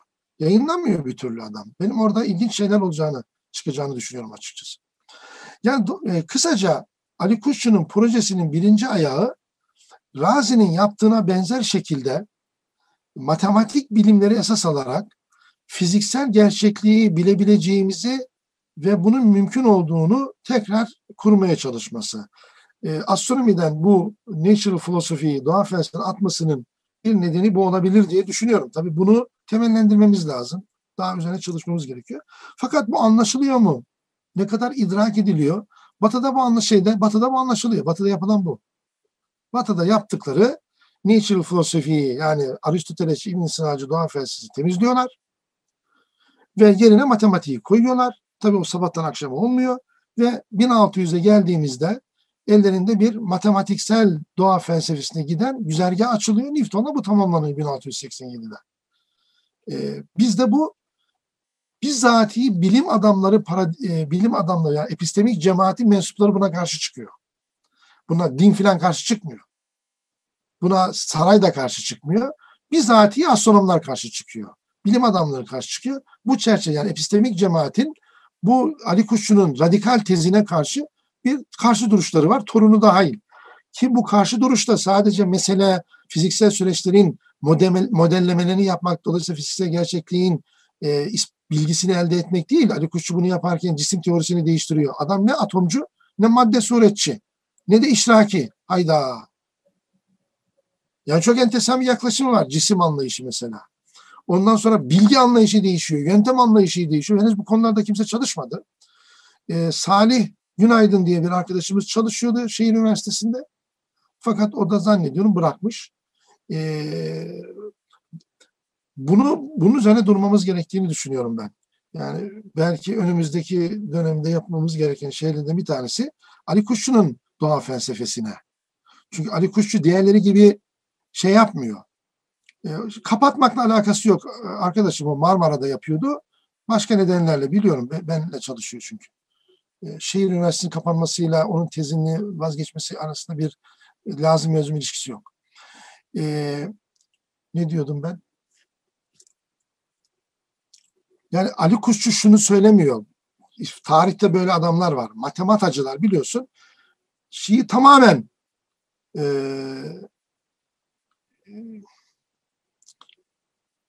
doğa felsefesini hiç dikkate almıyorlar. Ali Kuşçu doğa felsefesiz bir astronom olacağını iddia etmiyor. Bir doğa felsefesine ihtiyacımız var ama bu doğa felsefesi İbn Sina'cı bir doğa felsefesi olmamalı diyor. Tabii o sistemi anlamak için matematikçiler ile füzistçiler kavgasını İslam dünyasında bilmek lazım. Mesela İbn Rüşd matematikle hiç alakası yok. Matematiği hiç kabul etmiyor. Tamamen fiziksel bir astronomi yapmaya çalışıyor. Bitruci'nin denediği takvim bile yapamıyorsun orada yani. Çünkü matematik yok. Bu ayrı bir ekip. Yani matematiği tamamen dışlayıp sadece doğa felsefesini kullananlar. Bir ikinci ekipte tamamen doğa felsefesini dışlayıp sırf matematiksel bir yol takip edenler. Üçüncü bir grup ikisini entegre edenler. İşte tezkire böyle, Çamini böyle. Ama Ali Kuşçu'nun burada pozisyonu farklı. Ali Kuşçu hiçbirine mensup değil. Ne saf matematikçi, ne saf fizikçi, ne de bunların sentezi. Diyor ki bizim doğa felsefesine ihtiyacımız var ama bu yeni bir doğa felsefesi olmalı diyor. İşte bu yeni doğa felsefesini Batı'da yapıyorlar işte. Bence bunun üzerine gitmemiz lazım ve bunlar yorum değil üstelik. Yani Ali Kuşçu'nun metinlerinde sen de okudun Cemil Recep'in yayınladıklarını. Çok açık yani adam ya, resmen el usulül faside diyor bu adamlara. Yani bunu kim devam ettiriyor bizde? Nasıl bu bir etkisi var? Tabii benim bir bilgim yok bu konuda. Yani göremedim de baktığım. İkinci şey ise teorik çerçeve ise bunu da ilahiyatçı özellikle kelamcı hocalarımızın düşünmesi lazım. Bizde kelam hiçbir zaman bir yöntemin zeminine alınmadı. Yani kelamcıların bir atomcu anlayışı var ama bunun bir bilimini yapmadılar tırnak içerisinde. Felsefe olarak kaldı. Zaten biz biliyoruz Demokritos'tan Lavoisier'e kadar atomculuk bir felsefedir. Yani oradan hareket ederek fiziksel süreçleri açıklayamadılar. Renk teorisi, görme teorisi falan yok bunların. Tam tersi bir kabul vardır. Hani Demokritos atom dediği için onu bilim adamı kabul edip Aristoteles'i filozof sayanlar Batı'da da bunu anlamıyorlar. Kimse kusura bakmasın yani kesinlikle anlamıyorlar. Çünkü bilim demek fiziksel süreçleri, bir renk olayını, bir yağmur olayını, bir yıldırım olayını, ne bileyim ben bir gökkuşağı olan açıklaman demek. Bunu hepsini açıklıyor. Aristotelesçilik açıklıyor. Onun için tuttu zaten adamların sistemi. Bununla ilgili İngilizce bir kitap yazıldı. Yani atomculuğun bir felsefe olduğuna dair 600 sayfalık bir metin yazıldı İngilizce. Şimdi ilk defa benim kişisel kanaatim tabii bu. Semerkant Matematik Astronomi Okulu'nda yapılan bilimin zeminine kelamı alma teşebbüsü var. Bunun da Ali Kuşçu'nun zihniyetini etki ettiğini düşünüyorum. Yani Semerkant'ta okutulan metinlerle ilgili biliyorsun ben makalede uzun bir fasıl açtım. Meşrai felsefe bir metin var ya. Bir tane, o da haberdar olsunlar diye konulmuş. Zannediyorum Hidayetül Hikme'nin Herevi şerhi. Başka yok. İlginç bir şey bu yani. Ama kelam okuyorlar. Mesela El Mevakıf'ı ana metin olarak okuyorlar. Şerhiyle birlikte Taftazani'nin. Ondan sonra başka matematik kitapları okuyorlar filan. Kelam merkezli bir şey yapılıyor. Acaba kelami anlayış, o dönemdeki kelami anlayış böyle bir şeyi tetikledi mi diye de bizim çalışmamız gerektiğini düşünüyorum yani bununla alakalı. Bununla alakalı tabii çok maddi bir şeyimiz henüz yok. Sadece okutulan derslerden hareket ederek. Şimdi Ali Kuşçu'nun bir meselesi de Tabatabai, bu meşhur İranlı çağdaş düşünür. Tabatabayi'nin enteresan bir tespiti var. Molla Sada'nın felsefesinin merkezine aldığı El Hareketül Cevheriyye, Cevheri hareket fikrinin Ali Kuşçu'dan geldiğini söylüyor. Hani bunu biz söylesek sıkıntı olabilir ama bunu Tabatabayi'nin söylemesi çok önemli. Çünkü Ali Kuşçu bir Sünni alim. Molla Sadr bunlar için neredeyse Karl Marx gibi her şeylerine bulaştırıyorlar. Fakat diyor ki hayır, buradan geliyor. Tabii bunun şeye giden bir tarafı var biliyorsunuz. Süreverdi'nin Hikmet-ül İştiyak'ında hatta Ebu Bereket el-Bağdadi'nin El-Muhteber'ine kadar gidiyor. Oralarda da benzer şeyler var ama Ali Kuşçu'nun bunu çok merkeze aldığını söylüyor. Bu çağdaş hareket merkezli bilim anlayışının, yani sabit değil de hareket zeminiyle de alakalı olabilir. Niçin Ali Kuşçu hareket-i cevheriyi bu kadar önemsiyor? Buna da bakmamız gerekiyor. Yani doğayı hareket içinde idrak etmek gibi bir şey var mı derdi. Buna da bakmak lazım. Sonra Ali Kuşçu'nun dil felsefesi niye gelişiyor? Ali Kuşçu biliyorsunuz vaziyeyi medreselere yerleştiriyor. Kendisi Unkudu Zevair'in girişinde 80 sayfalık bir dilin menşei. Yani hakikatin idrakinde dilin rolü nedir meselesi ortaya çıkıyor. Bu çok eski bir tartışma tabii. Ama bu Hafacı'ya kadar gidiyor bu Sırrül Belaga'nın yazarına kadar gidiyor ama bu hep marjinal kalmış. Çünkü bizde hakikat zaman mekan üstü gibi algılandığı için mahiyet problemi falan dilin hakikatin idrakinde, hakikatin inşasında hatta çok önemli bir rolü yok. Acaba Ali Kuşçu'nun bu dil felsefesi çalışmaları böyle bir zemin veriyor mu bize? Buna da bakmak lazım. Bu Malezya'daki arkadaş biraz çalışmış ama çok uçmuş o. Çok konstruktif, inşacı bir şeyi var, yaklaşım var. Neydi adamın adı? Murat. Ben unuttum şimdi adını. Bizim bunu daha sağlam, böyle verilere bağlı yapmamız gerekiyor. Hatırlıyor musun Mustafa Karali. Ben onun test şeyiydim. Dışarıdan tez değerlendirmecisiydim. Çok eleştirdim ama beni kimseye takmayıp tezi vermişler yine de. Yani Ali Kuşçu'nun dil felsefesi, Ali Kuşçu'nun doğa felsefesi, kendi geliştirmeye çalıştığı doğa felsefesi artı matematik ilerlemeler. Niye kalkülatif matematik bu yüzyılda ve Semerkant'ta ilerliyor? Yani buna bir bakmamız lazım. Biliyorsun Hogandijk James Delcaşi için modern öncesi en büyük kalkülatif matematikçi diyor.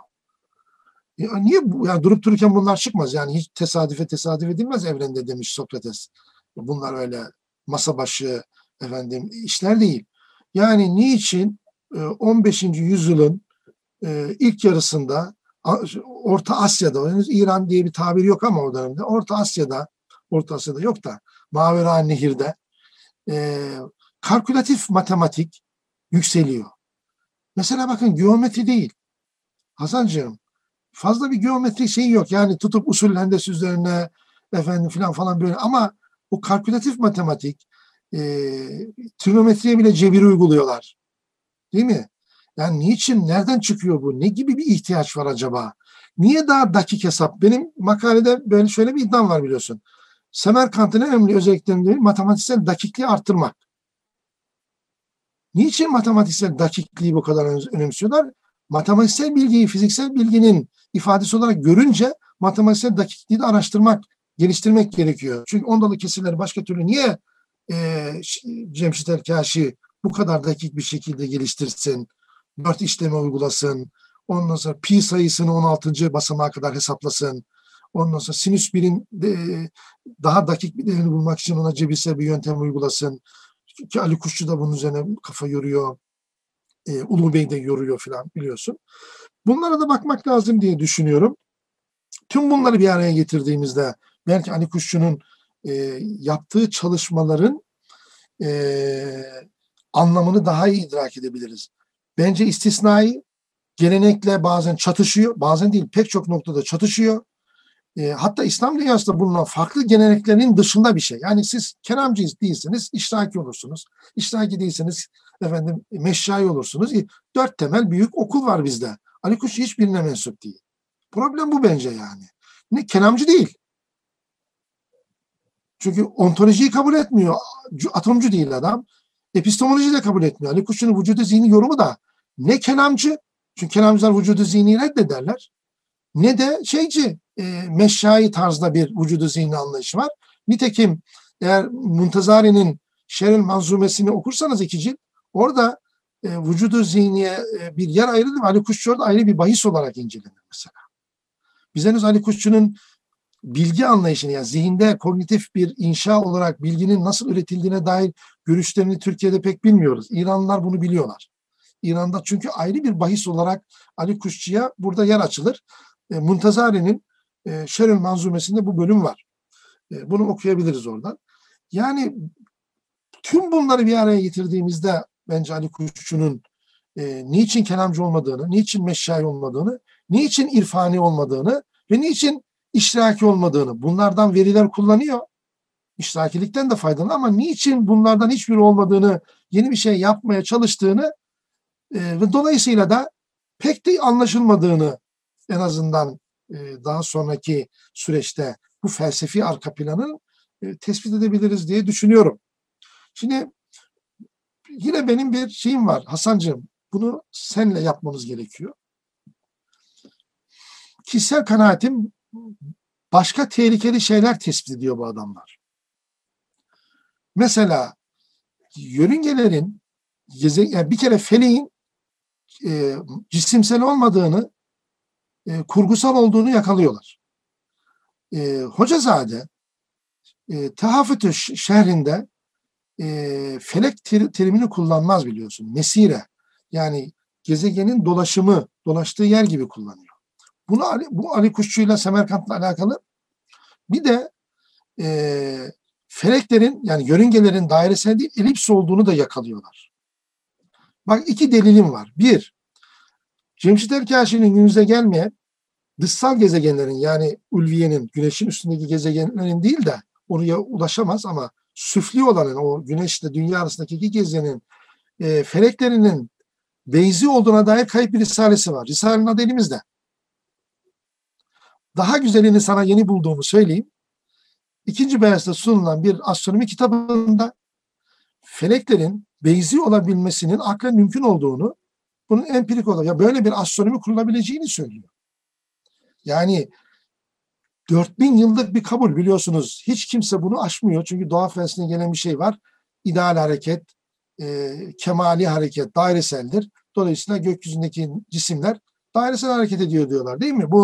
Bunu sorgulayanlar bile bunu kabul ediyor. Ama ilk defa biri diyor ki hayır, biz bunları elips olarak kabul edersek de astronomi yapabiliriz. Bunu aklen ne engelliyor ki?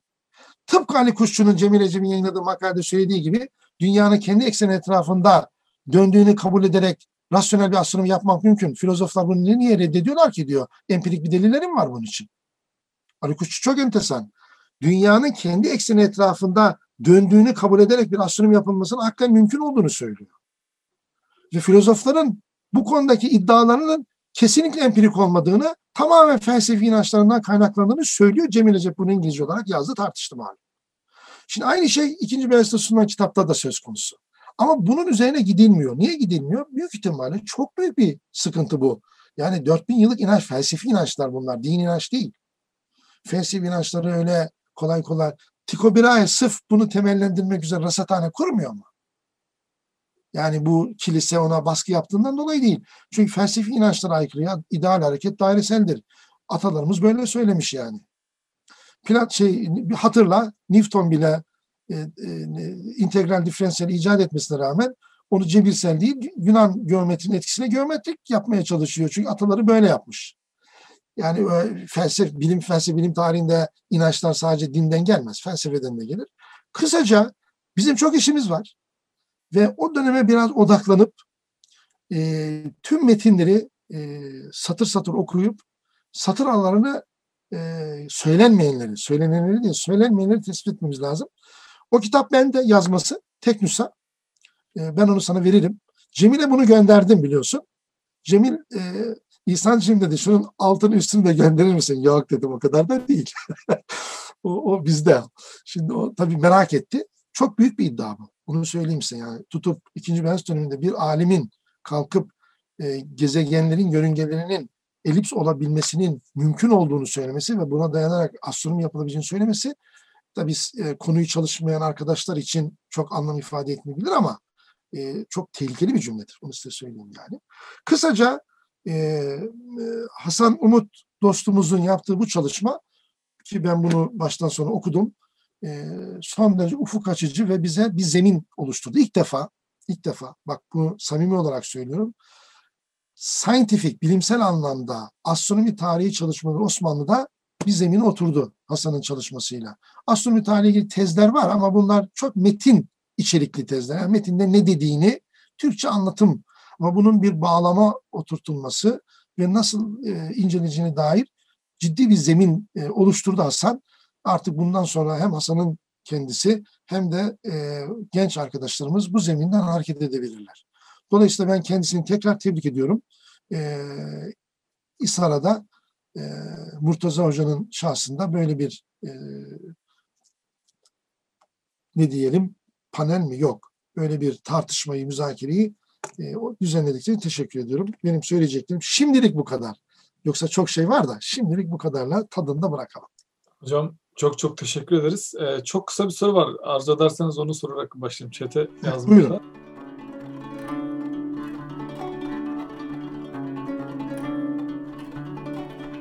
Atomculuk ile ilgili söylediğiniz metnin yazarını kaçırmış hocam. Ya ben gavur isimlerini öyle kolay aklımda tutmam. Yani biraz bizim cenahtan olacak. Hemen şey yapayım. John Henry olabilir. O kitap yanımda değil. Şunu İbrahim Hoca'ya verdim onu.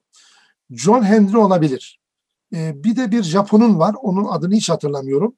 Ama o arkadaşımız bizle şey yaparsa, irtibat halinde olursa biz ona gönderirim, ben ona isimleri. Şu anda gerçekten aklımda değil.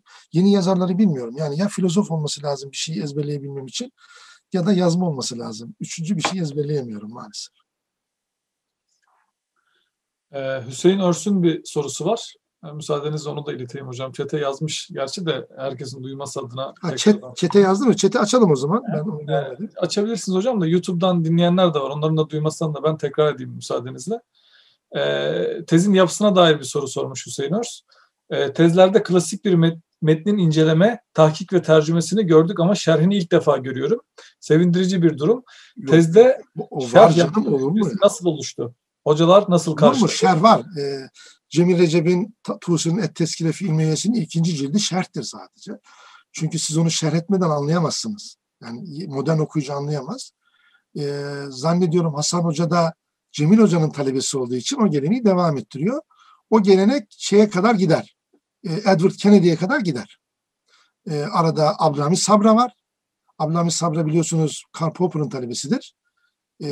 Çağdaş İslam bilim tarihi araştırmaları kuran Edward Kennedy'dir. Dolayısıyla oraya kadar gider. Hatta bunu şeye kadar götürebilirsiniz. Sodillotlara kadar, yani modern anlamda İslam bilim tarihi çalışmalarını ilk kuran Fransız Babaoğul, sonra Vogtler filan, Suterler. Ama bizim şu anda kullandığımız yöntemlerin büyük bir kısmını Edward Kennedy kuruyor. Onun yaygınlaştırdığı yöntemler kullanılıyor. Dolayısıyla var o. Hasan o geleneği takip ediyor. Değil mi Hasan'cığım? Yanılıyor muyum? Evet, astronomi bahsettiğiniz isimler üzerinde hani çalışma metodu açısından yani Cemil Recep'e Türkiye ödül verdi. Bence çok büyük bir iş yaptı. Biliyorsun TÜBA ödül verdi. Cemil Recep ileride bu alanda bir çığır açıcı isim olarak anılacak. Çünkü o zamana kadar hep Gazali'de bitiriyorlardı meseleyi. Astronomi tarihi de öyleydi. İlk defa Cemil Recep Tusi çalışmaya niyetlendiğinde sabra başlamadan akademik hayatını mı bitirmek istiyorsun? Türklerin olduğu yerde ilim olur mu? Aynen bu cümleyi kullanmış. Türklerin olduğu yerde ilim olur mu? Dedi. Fakat Cemil Recep ısrarla çalıştı ve bu paradigmayı değiştirdi. Tabii burada Kennedy'nin de çok büyük bir katkısı var. Özellikle İbn Şatir keşfi tesadüfi bir keşif ama şeyi değiştirdi. Ve İslam astronomisinin altın çağı 1200 ile yani razı son 1240 ile 1600 arası oldu. Bu önemli bir şey yani. Sorusu olan varsa alabiliriz. Buyurun Zahit Hocam. Ben teşekkür ederim. Ben bu Hasan'ın yaptığı sunumda değindiği bir şey vardı. O zaman aklıma geldi. Yani buna benim de kendimce bazı fikirlerim var ama aslında bunu bilim tarihçisi olarak sizin nasıl ne düşündüğünüzü merak ettiğim için soruyorum. Biraz şöyle bir şeyden bahsetmiştim. Batı bilim tarihini çalışmak ile İslam veya Osmanlı bilim tarihini çalışmak arasında bazı farklar var. Bu sadece işte çünkü metinler hazır değil ve bunların analizi yapılmamış, yani bağlamına gelemiyoruz bile.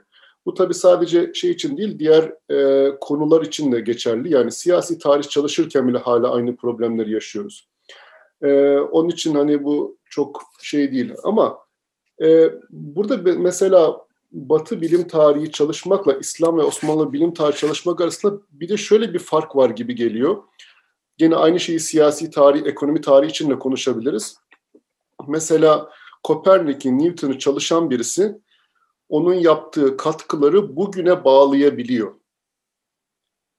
Ya orada bir çizgisel ilerleme ve buradan bugüne hissettiği diyor ki demek ki işte Newton'un getirdiği şeyle bugün fizikte şöyle şey oldu, biz bunu böyle yapıyoruz. Ama biz mesela Osmanlı veya İslam bilim tarihi çalışırken ki yani siyasi tarih çalışırken de çok farklı olmuyor tabii ki ve entelektüel hep bir inkıtağa uğramış hissi ile çalışıyoruz.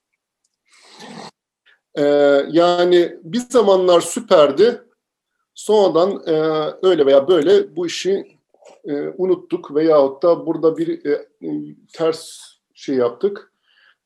Sonuçta değerlerimizi unuttuk filan gibi ve bu bir kesinti bakış açısı çok yerleşmiş durumda. Yani bu modernleşmeyle olabilir, başka işte Batı bilimin hakim olmasıyla olabilir veya dediğim gibi aynı şekilde milliyetçilik geldi, bizim işte modernleşme geldi, bizim eski siyasi geleneğimizden koptuk vesaire gibi bir sürü mesele var. Şimdi dolayısıyla bu şartlarda Osmanlı veya İslam bilim tarihi çalışmanın bazı zorlukları da var aynı zamanda. Yani bunu hakkında biraz hani yani ne düşünüyordun, bunu nasıl aştın veya bu aşılabilir bir şey mi yoksa çok da kasmayalım mı, bu şekilde mi kabul etmek gerekiyor? Inkıta fikri çok gerçekçi ve şey mi, hayatımızın değişmez bir şeyi mi? Teşekkür ederim. Zaten çok teşekkürler. Eminim ki hocam, İhsan hocamın söyleyeceği çok önemli şeyler vardı. Ben hani tez sürecinde açıkçası şöyle yani yaklaştım. Bu bilim tarihi yani siyasi tarihi, ekonomi tarihi açısından da aynen söylediğin gibi abi benzer bir problem var. Bilim tarihinde bu çok daha keskin. Hani bugün bilim çok temel bir disiplin, anlayış biçimi olduğu için bunu böyle ilerlemeci bakış açısından okuma temayülü çok daha vurgulu bir şey oluyor. Ve işte ya hani bugüne ne geldi sorusu çok daha ön plana çıkıyor. Hani ben burada şey yapmaya çalıştım. Yani bu yani illa benim bugüne dair bir şey söylemek zorunda değilim. Bu 15. yüzyıl problematiği ya da işte o erken modern dönem problematiği içerisinde zaten önümüzde ciddi sorular var. Bir de ben açıkçası şunu aynı çok önemsiyorum. Hani yani tarih yazım açısından her türlü tarih yazımını konuşabiliriz, değerlendirebiliriz, yazabiliriz, çizebiliriz. Sanki ama şu çok önemli. Yani bir tarih yazımı ya da bir yaklaşım, bir metodoloji bizi yeni sorulara ve yeni kaynaklara teşvik ediyor mu? O nedenden dolayı ben hani zorunlu olarak kendimi illa bugüne dair bir şey söylemek için böyle bir kaygım olmadı, öyle söyleyeyim. Yani bazı çıktıların bugünle ilişkili şeyleri olup olmamasından bağımsız olarak böyle bir kaygım olmadı. Öyle söyleyebilirim.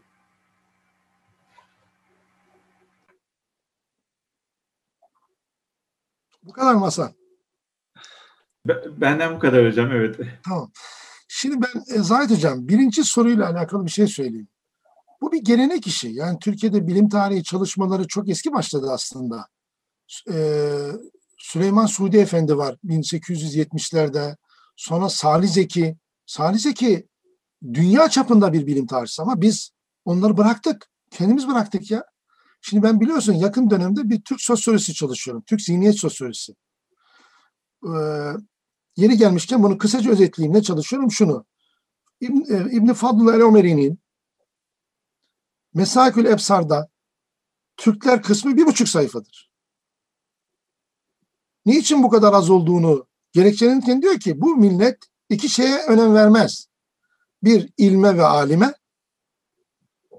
Bir şeye önem vermez. İlim ve alime.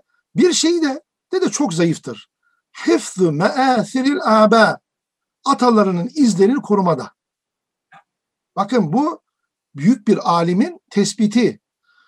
Bunu Ruh'un Türk tarihi çalışmalarıyla birleştirdiği zaman Türkler Orta Asya'da çok geç yerleşmiş, yarı yerleşik şeyleri de var ama göçebe kavimlerin en büyük özelliği izleri yok etme üzere kurulur. Çünkü diğer bir kabile görünce yok eder seni, öldürür. İzleri yok etme diye bir şeyimiz var biz. Ve bu bize mimetik hale gelmiş. Yani kültürel genlerimizi işlemiş. Bizim yaptığımız en önemli şey ağırlıklarımız işimize yaramadığı zaman onları atıp yok etmek. Dönüştürmek değil. Osmanlı Selçuklu'yu devam ettirmedi pek çok açıdan. Selçuklu da geldiği Oğuz Yabguluğunu devam ettirmedi. Altınorda Devleti Müslüman olduğu zaman Müslüman olmayan her şeyi yok etti. İkinci Mahmut Yeniçeri'yi kaldığında Yeniçeri mezarlarını bile yok ettiler. Ya da nedir onun adı? Mehter'i kaldırdığında Mehter'in hiçbir şeyi kalmadı. Bizim böyle bir geleneğimiz var. Bunu tahkir ve tezviye etmeden tarihsel gerçekliği okumamız lazım. Yani biz meâsiril âbâyı, izlerimizi silmede inanılmaz bir yeteneğimiz var. Ben böyle bir cümle paylaşmıştım. Bizim en büyük zaferimiz kendimize karşıdır. Biz kendimizi yenmeyi çok iyi beceriyoruz. Tarihin her döneminde de kendimizi yendik.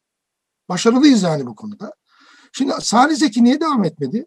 Adam 6 ciltlik matematik tarihi kitabı yazdı, İslam matematik tarihi. Adam hem büyük bir matematikçi, mekanikçi, fizikçi, Poincaré'nin talebesi adam yani. Bilim felsefecisi, ondan sonra rektör bu adam, şeyi kurmuş, herhangi bir dini ideolojik mensubiyeti yok. Darülfünun'un rektörü, hocaların hocası, adı varın kocası. Adam 6 cilt yazmış. Alfabeyi değiştirdik, tamam. Onu da aktar. Rahmetli Erdal İnönü, kendisiyle çalışma fırsatım oldu. Hayatımda gördüğüm en beyefendi insanlardan, en akıllı insanlardan biridir. Bunu çalışmak istedi. Kemal Alemdaroğlu engelledi. Oradaki yayınlanmayan 4 cildi. Ankara'daki arkadaşlarımız onu Türkçeleştirerek yayınladılar ama artık bir şey. Yani kısaca şimdi de aynı şeyi yapıyoruz. Türkiye'de bilim tarihi çalışmaları Aydın Sayın Hoca rahmetli, Ankara'dakiler, İstanbul'da çalışıyoruz ama henüz bir kurumsal kimliği yok. Olmaması için de elimizden geleni yapıyoruz. Bizim yaptığımız tek şey şu. Dışarıdan bir tanesi meşhur olsun. Türkiye geldiğinde biz onun kerevetini yapalım, helvasını yiyelim. İşte Fuat Sezgin'e yaptığımız gibi. Bizim meşhur tarihçimiz Halil Nalcı'ya yaptığımız gibi. Hiç kimse şunu sormuyor. Ya niye biz bunları yetiştirmiyoruz da dışarıda yetişiyor bu adamlar? Ya da dışarı kaçıp oradan bize posaları geliyor. Biz yetiştirelim, sistemi ona göre organize edelim. Biz burada bir şey yaptığımız zaman engellemek için ellerinden geleni yapıyorlar. Onun için bu kafayla biz o dediğin sorunu aşamayız. Daha kültürümüzün, medeniyetimizin dökümü yok. Ben bunu 20 yıldır söylüyorum. Ondan sonra bunların neşirleri yapılacak. Avrupa bunu yaptı. Avrupa'da %70-80 eserler neşredilmiş vaziyette. Adam oturup bağlamını çalışıyor, ilişkilerini çalışıyor, psikolojisini çalışıyor, şunu çalışıyor, bunu çalışıyor. Biz daha Ali Kuşçu'nun eserlerinin tam bir listesine sahip değiliz. Hasan, sahip miyiz? Değiliz. Çıkıyor ya, yeni eser buluyoruz ya. Molla Lütfü'nün yeni eserlerini buluyoruz. Ayıp, utanalım yani, utanalım. Yani en tanınmış alimlerimizin bile Taşköprüzade'nin yeni eserini buldu arkadaşlar geçen hafta. Onun için çok böyle hamaset, İslam medeniyeti şöyle, İslam medeniyeti böyle. Medreseler şöyle, sadece hep üzerine konuşuyoruz, hakkında konuşmuyoruz. Bir şeyin üzerine konuşmak kolaydır ama hakkında konuşmak için hakikatini bilmen lazım. Hakikatini bilmiyoruz. Ne demek hakikat? Gerçekliği, yani onun gerçek nesnesi nedir? O açıdan o birinci madde en önemli madde. Onu halletmeden hiçbir şey olmaz. İkinci maddeye gelince o psikolojimizle alakalı bizim. Onu da o psikolojik ayarımızı düzeltmeden düzeltemeyiz. Yani biz tarihi şöyle okuyoruz, sen daha iyi bilirsin. Fatih bir hata yapsın, onu bulalım da geri kalmamızın sebebi olsun. Fatih şunu yaptı ve bundan dolayı geri kaldık. İkinci Beyaz bunu yaptı. Böyle bir psikoloji yok mu tarih şeyimizde? Yani bunlar çok uzun konular. Burada tek tek konuşulmaz ama genç arkadaşlar bu psikolojiden kurtulsunlar. Evet. Anlatabiliyor muyum? Bu psikolojiden kurtulmadan hiçbir şey yapamayız. Psikolojik ayarımız kaymış. Ben bir konferansda şunu dedim. Eskiden gençken şunu düşünüyordum. Ya malzeme bilinmiyor. Malzeme bilinmeyince dolayısıyla bu tür çıkarımları yapmak doğal. Öyleyse biz bu malzemeyi tanıtalım. Malzemeyi tanıttı, yine değişmedi. Fark ettim ki noktayı nazar çok farklı. Noktayı nazar değişir. O nokta değişmeden nazar değişmez. Nazar değişmeden manzara değişmez. Yani bizim durduğumuz nokta yanlış. O açıdan bir türlü manzaramızda hep böyle sorunlu oluyor diye düşünüyorum. Ya psikolojik bu. Emin ol. Yoksa bunun teorik bir alt planı yok yani. Oturup buna göre bir metodoloji belirleyip de buna göre yazdık. Bu çok verimli olur. Yani bir düşünürümüz, bir tarihçimiz kalksa belli bir metodoloji açısından bu dediğini modellese ve yazsa çok verimli olur aslında. Ama öyle bir şey değil. Tamamen psikolojik. Dıgıdık tarihi yani. Sonra bunu nasıl aşmaya çalışıyoruz? Önce biz bunu bulduk. Önce gavurlardan önce şunu biz icat ettik. Onlar bizden aldılar. Bu psikolojiyle kendimizi tatmin ediyoruz. Bir de dışarıda böyle meşhur olmuş, ne yaptığını da pek bilmediğimiz bir alimimiz varsa 90 yaşında getirip onun edebiyatını yapıp defnediyoruz. Devamı çok da önemli değil. Yani kusura bakmasın kimse, bu böyle gidiyor yani. Böyle gidecek. Evet, Musa Şen güzel bir paylaşım yapmış. Benim söylediğim kitabın künyesini vermiş. Doğru. Alan Chalmers'ın The Scientist Atom and the Philosopher's Stone kitabı. Evet, doğru bu kitap. Bir de bir Japon'un kitabı var ama onu şimdi hatırlamadım. Salih Kaymakçı'nın bir sorusu var hocam, müsaadenizle. Sesinizi açıp sorabilirsiniz. Hasan hocama da sunumlarında sormuştum. Yani buradan hareketle Ali Kuşçu'dan mesela, yani tamam Ali Kuşçu güzel ama dünyada nereye gidiyor? Yani orada sırf metinden ötesinde siz burada güzel açtınız. Hasan hocanın sonundaki sorular da hoşuma gitti. O hani dünya biliminde İhsan Hoca da o bağlamları oturtturdu. Yani bu bağlamda yine de yeni bir başlangıç olarak da olsa Ali Kuşçu bize neler söylüyor olabilir? Yani illa mesela Batılılar açısından şu da merak gerekir. İlla bir yere gitmesi gerek yok. Mesela İhsan hocamız dedi ya, o gün fazla şey yapmadı. Hani feleklerle ilgili falan görüşleri bir mecra bulamadı. Bulamadıysa mesela o kültür zihniyetini anlamak, o dünyayı anlamak. Bu adamlar siyasi nedenler, kültürel nedenler, hepsini bunları açıklamak da başlı başına önemli bir şey. Yani o dünyayı oradan neler çıkartabiliriz yani Hasan hocam? Bu metinden hareketle sen ilk olarak nüvelerin neyi görüyorsun? Yani batıya giden o anlamda yol olabilir, olmayabilir. Yani bu dünyada o küresel o bilim tarihine yerleştirmeye çalışırken ilk olarak gördüğün ilk izlenimler nelerdir? Tabii henüz yeni öyle bir şey yapılmadı ama bu metin orada nereye oturuyor sence? Ne söyleyebiliriz buradan hareketle dünyaya? Sovat olarak yani. Çok sağ ol Salih, çok teşekkürler. Dediğin gibi daha önce de bu meseleleri konuştuk. Hani ben çok hızlı şunu söyleyebilirim. Yani burada bence kritik şey şu, yani Sovat sorusunun kıymetini hani bu önemsiz bir durumdur, kesinlikle böyle bir şey demiyorum ama burada sanki önemli olan şey şu, yani bir yaklaşımın başka bir yaklaşımı yok edecek şekilde domine etmemesi. Yani evet, bugüne dair ne söylüyor ya da bu bağlam problematiğinin aslında o tarihin içerisindeki detayları yok etmemesi meselesi benim önemli kaygı duyduğum şey. Çünkü biz belirli bir bağlam sorusuna yerleştirdiğimizde, yani şey anlamda, yani bugüne gidecek şekilde bir bağlam sorusuna yerleştirdiğimizde, ki yani yerleştirmekle alakalı, yani böyle araştırmaların yapılmasına karşı olduğumdan değil, ama bunu yaptığımızda ya da bunu tek bir yaklaşım tarzı yaptığımızda aslında o metin içerisindeki başka detayları da kaybetme riskine barındırıyoruz. Ve aslında o detayların şöyle bir önemli tarafı var. Yani bugün mesela bir bağlamı olmayan bir tarafı olabilir. O bulduğumuz tırnak içerisindeki bağlamsız detayların. Ama bu araştırmalar ilerledikçe bunun başka bağlamları, başka sohbet question'larına, sorularına zemin oluşturacağını da söylemek lazım. Benim 15. yüzyılda Ali Kuşçu özelinde söyleyebileceğim, İhsan Hocam'ın da bahsettiği detaylar da vardı. Tezinde yani böyle bir varsayımı da vardı. Yani 15. yüzyıldaki küresel astronomi problematiklerini, tartışmalarını, isterseniz bunu Avrupa'daki işte Reggio Montanus'tan başka büyük astronomlardan bahsedelim, isterseniz Semerkant'tan bahsedelim. Bunların tartıştığı çok ortak problematikler var. Ve o problematiklerin içerisinde Ali Kuşçu'nun aslında hem süreklilik anlamında söylediği şeyler var. Hani işte söyledik, gelenekle bağlantısı vesaire, diğer şeyler. Hem de bu problematiğe farklı yaklaştığı yerler var. Henüz daha fazla şey söylemek için yani biraz spekülatif olur hani söyleyeceğim şeyler eğer daha fazla ilerlersem. Ama şunu söyleyebilirim, hani senin dediğin şey üzerine. Bence erken modern dönem astronomi tarihi, yani sadece İslam açısından söylemiyorum, Semerkant okulunu göz ardı ederek yazılırsa eksik olur. Onu söyleyebilirim. Ve Ali Kuşçu bunun önemli parçalarından biri gözüküyor. Ve çok teşekkürler. Şimdi değerli kardeşim, bu Sovat sorusunu da yanlış anlıyorsunuz. Kusura bakmayın.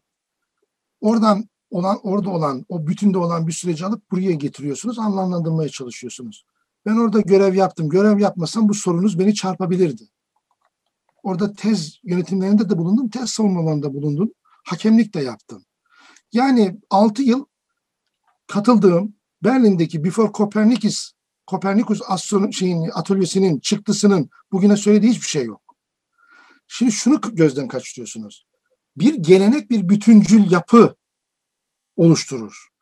Holistik bir yapıdır. Holistik yapıda siz 1000 yıl önceki bir iş yapsanız bile o bütün içerisinde bir anlam kazanır. Bizim böyle bir bütünümüz olmadığı için bize ya Ali Kuşçu üzerine çalışıyoruz, bugüne ne söylüyor? Ya öyle bir şey yok. Batı'da da böyle bir mantık yok.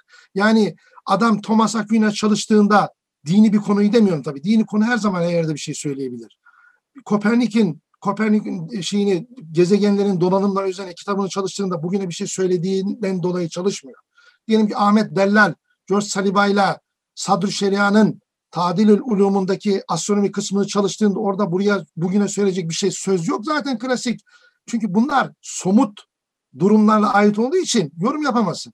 Ama astronomi tarihi çalışması Batı bilim felsefesi ve bilim tarihi çalışmalarının bütün içerisinde bir yer tuttuğu için anlam kazanıyor. Bu kadar basit. Yoksa siz ne yani Harizmi'nin cebrini çalıştığınızda bugüne ne söyleyeceksiniz? Ya böyle tekil düşünmeyin. Batı'da bir bütün var. Adamların bir geleneği var. Her konuda gelenekleri var. Gayet doğal bu. Biz bu geleneğe sahip değiliz. Bunu biz yıktık. Batılılar falan yıkmadı. Bu yalanı bırakalım. Batılılar gelip bize şu gelenekten vazgeçin falan demediler. Onların derdi askeri ve ekonomiktir. Bu geleneği biz yıktık. Ve bunu Cumhuriyet falan da yıkmadı. Yani hep Cumhuriyete ve Atatürk'e falan suç falan bulmasın kimse. Bunu millet olarak yıktık. Biz millet olarak böyleyiz. Emin olun dünya değişsin, Cumhuriyeti de biz yıkarız. Emin olun yani. Tüm Türk devletlerini Türkler yıkmıştır ya. Yani onun için geleneğimiz yok bizim. Hiçbir konuda yok ama. Ben İran'a gittim. Dışişleri Bakanlığı'nın ait olduğu bina 300 yıllık bina. Senin binan ne? Hani 1000 yıllık devlettin? Neyi devam ettiriyorsun? Lafzen değil. Ben somut olarak söylüyorum. Onun için biz millet olarak oturup kendi psikolojimizi ve sosyolojimizi analiz etmemiz lazım. Tahkir ve tezif etmeden bazılarının yaptığı gibi. Bu millet bizim milletimiz. Biz de bu milletin bir ferdiyiz. Düşünürüz, bilginiyiz, çalışıyoruz. İyi anlamamız lazım meseleyi. Bu dediğin şey çok önemli Salih ama O bütün olmadığı için sana anlamsız geliyor. Yani ben niye çalışayım ki Takiyettin Rahatsız'da? Niye Ali Kuşçu çalışayım ki? Doğru, çok doğru söylüyorsun. Ama Batılı bunu sormuyor. Ben niye Regiomontos çalışıyorum? Çünkü adamın zaten bilim tarihi ve felsefesinde bir bütünü var. Hatta birkaç farklı bütünler var. O bütün içerisinde belli bir pozisyonda onu çalışıyor ve ona bir bilgi veriyor. Bir cümle bile olsa. Bize vermiyor. Hocam, biz çalışıyoruz, kalıyor.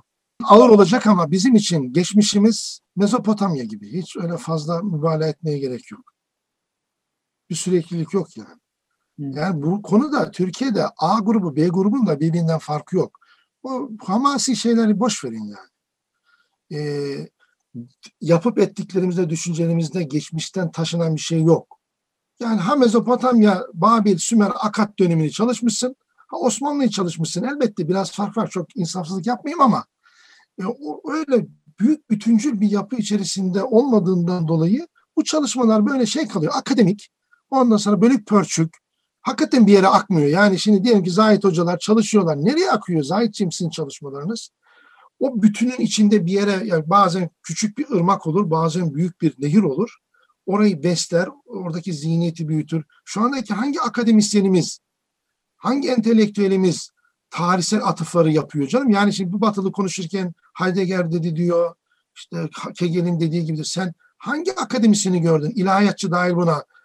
Güncel bir meseleyi tartışırken Semerkant'e atıf yapsın, Türkistan'a atıf yapsın, ne bileyim ben Kutbuddin Şire'ye atıf yapsın. Yok ya, onlar bohçalanmış, paketlenmiş, bir kenara konmuş. Çalışsak da master doktora ünvan almak için çalışıyoruz. Yani kültürümüzün o holistik, bütüncül yapısına dahil olan şeyler değil, veriler değil bunlar. Onun için son derece haklısın ama bunun çözümü Batı'daki şey değil. Yani so what sorusunu sorabilmek Batılıların hakkı. Benim hakkım değil çünkü benim öyle bir imkanım yok yani. Biz bunu çalışmak zorundayız. O soruya cevap veremesek bile. Çok teşekkür ederim hocam. Çok açık. Bu da oturtucu bağlama oldu. Sovat'ı aslında siz de cevap verdiniz. Sovat'ı yani bize, çünkü o da Sovat'ı sormuş oldunuz. Niye böyle oturtturdunuz yani? Çok sağ olun. Başka sorusu olan? 2 saati doldurduk Muhammedciğim. Evet hocam, öyle görünüyor. Ben eğer sorusu olan yoksa sunumları için Hasan Umut hocamıza çok burada kıymetli... Faruk Yolcu diye bir arkadaşımız bir soru yazmış.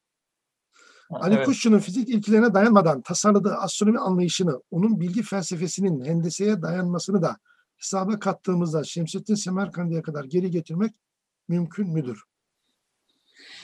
Ne diyorsun Hasancığım? Hocam bu soru size ait. Şimdi tekrar edeyim. İslam dünyasında şeyden de yani şöyle, biz buna bilim felsefesinde idrak parçalanması diyoruz. Ta Mezopotamya'dan başlayıp Yunan Helenistik döneminden İslam'a gelen bir yapı bu. Bir tarafta matematikçiler var. Bir tarafta füzistçiler. Yani bizimkiler buna bir talimiyun ve tabiiyun diyorlar. Bir tarafta bunu sentezleyenler var. Ali Kuşçu üçünden de değil. Onun için onu bir yere geri getirmek de mümkün değil. Belki araştırma yapmamız lazım. En azından şimdiki bilgilerimiz dışında hiçbir yere geri gitmiyor. Şemsettin Semerkand'e geri gideceğini zannetmiyorum. Yani bilgim yok ama araştırmak lazım. En azından bildiğim kadarıyla Semerkand'ı. Dolayısıyla onu söyleyemeyiz gibi geliyor bana ama araştırmamız lazım. Yani Ali Kuşçu'nun bir arka planı var mı bu bilgileri üretirken? Yoksa bir sentezleme yapıp kendisi bir sıçrama mı gerçekleştirdi? Ona bakmak lazım. Evet, katılımlarından dolayı hocalarımıza, vakit ayırdığınız için de siz dinleyicilerimize teşekkür ediyoruz. Başka bir bölümde görüşmek ümidiyle, hoşça kalın.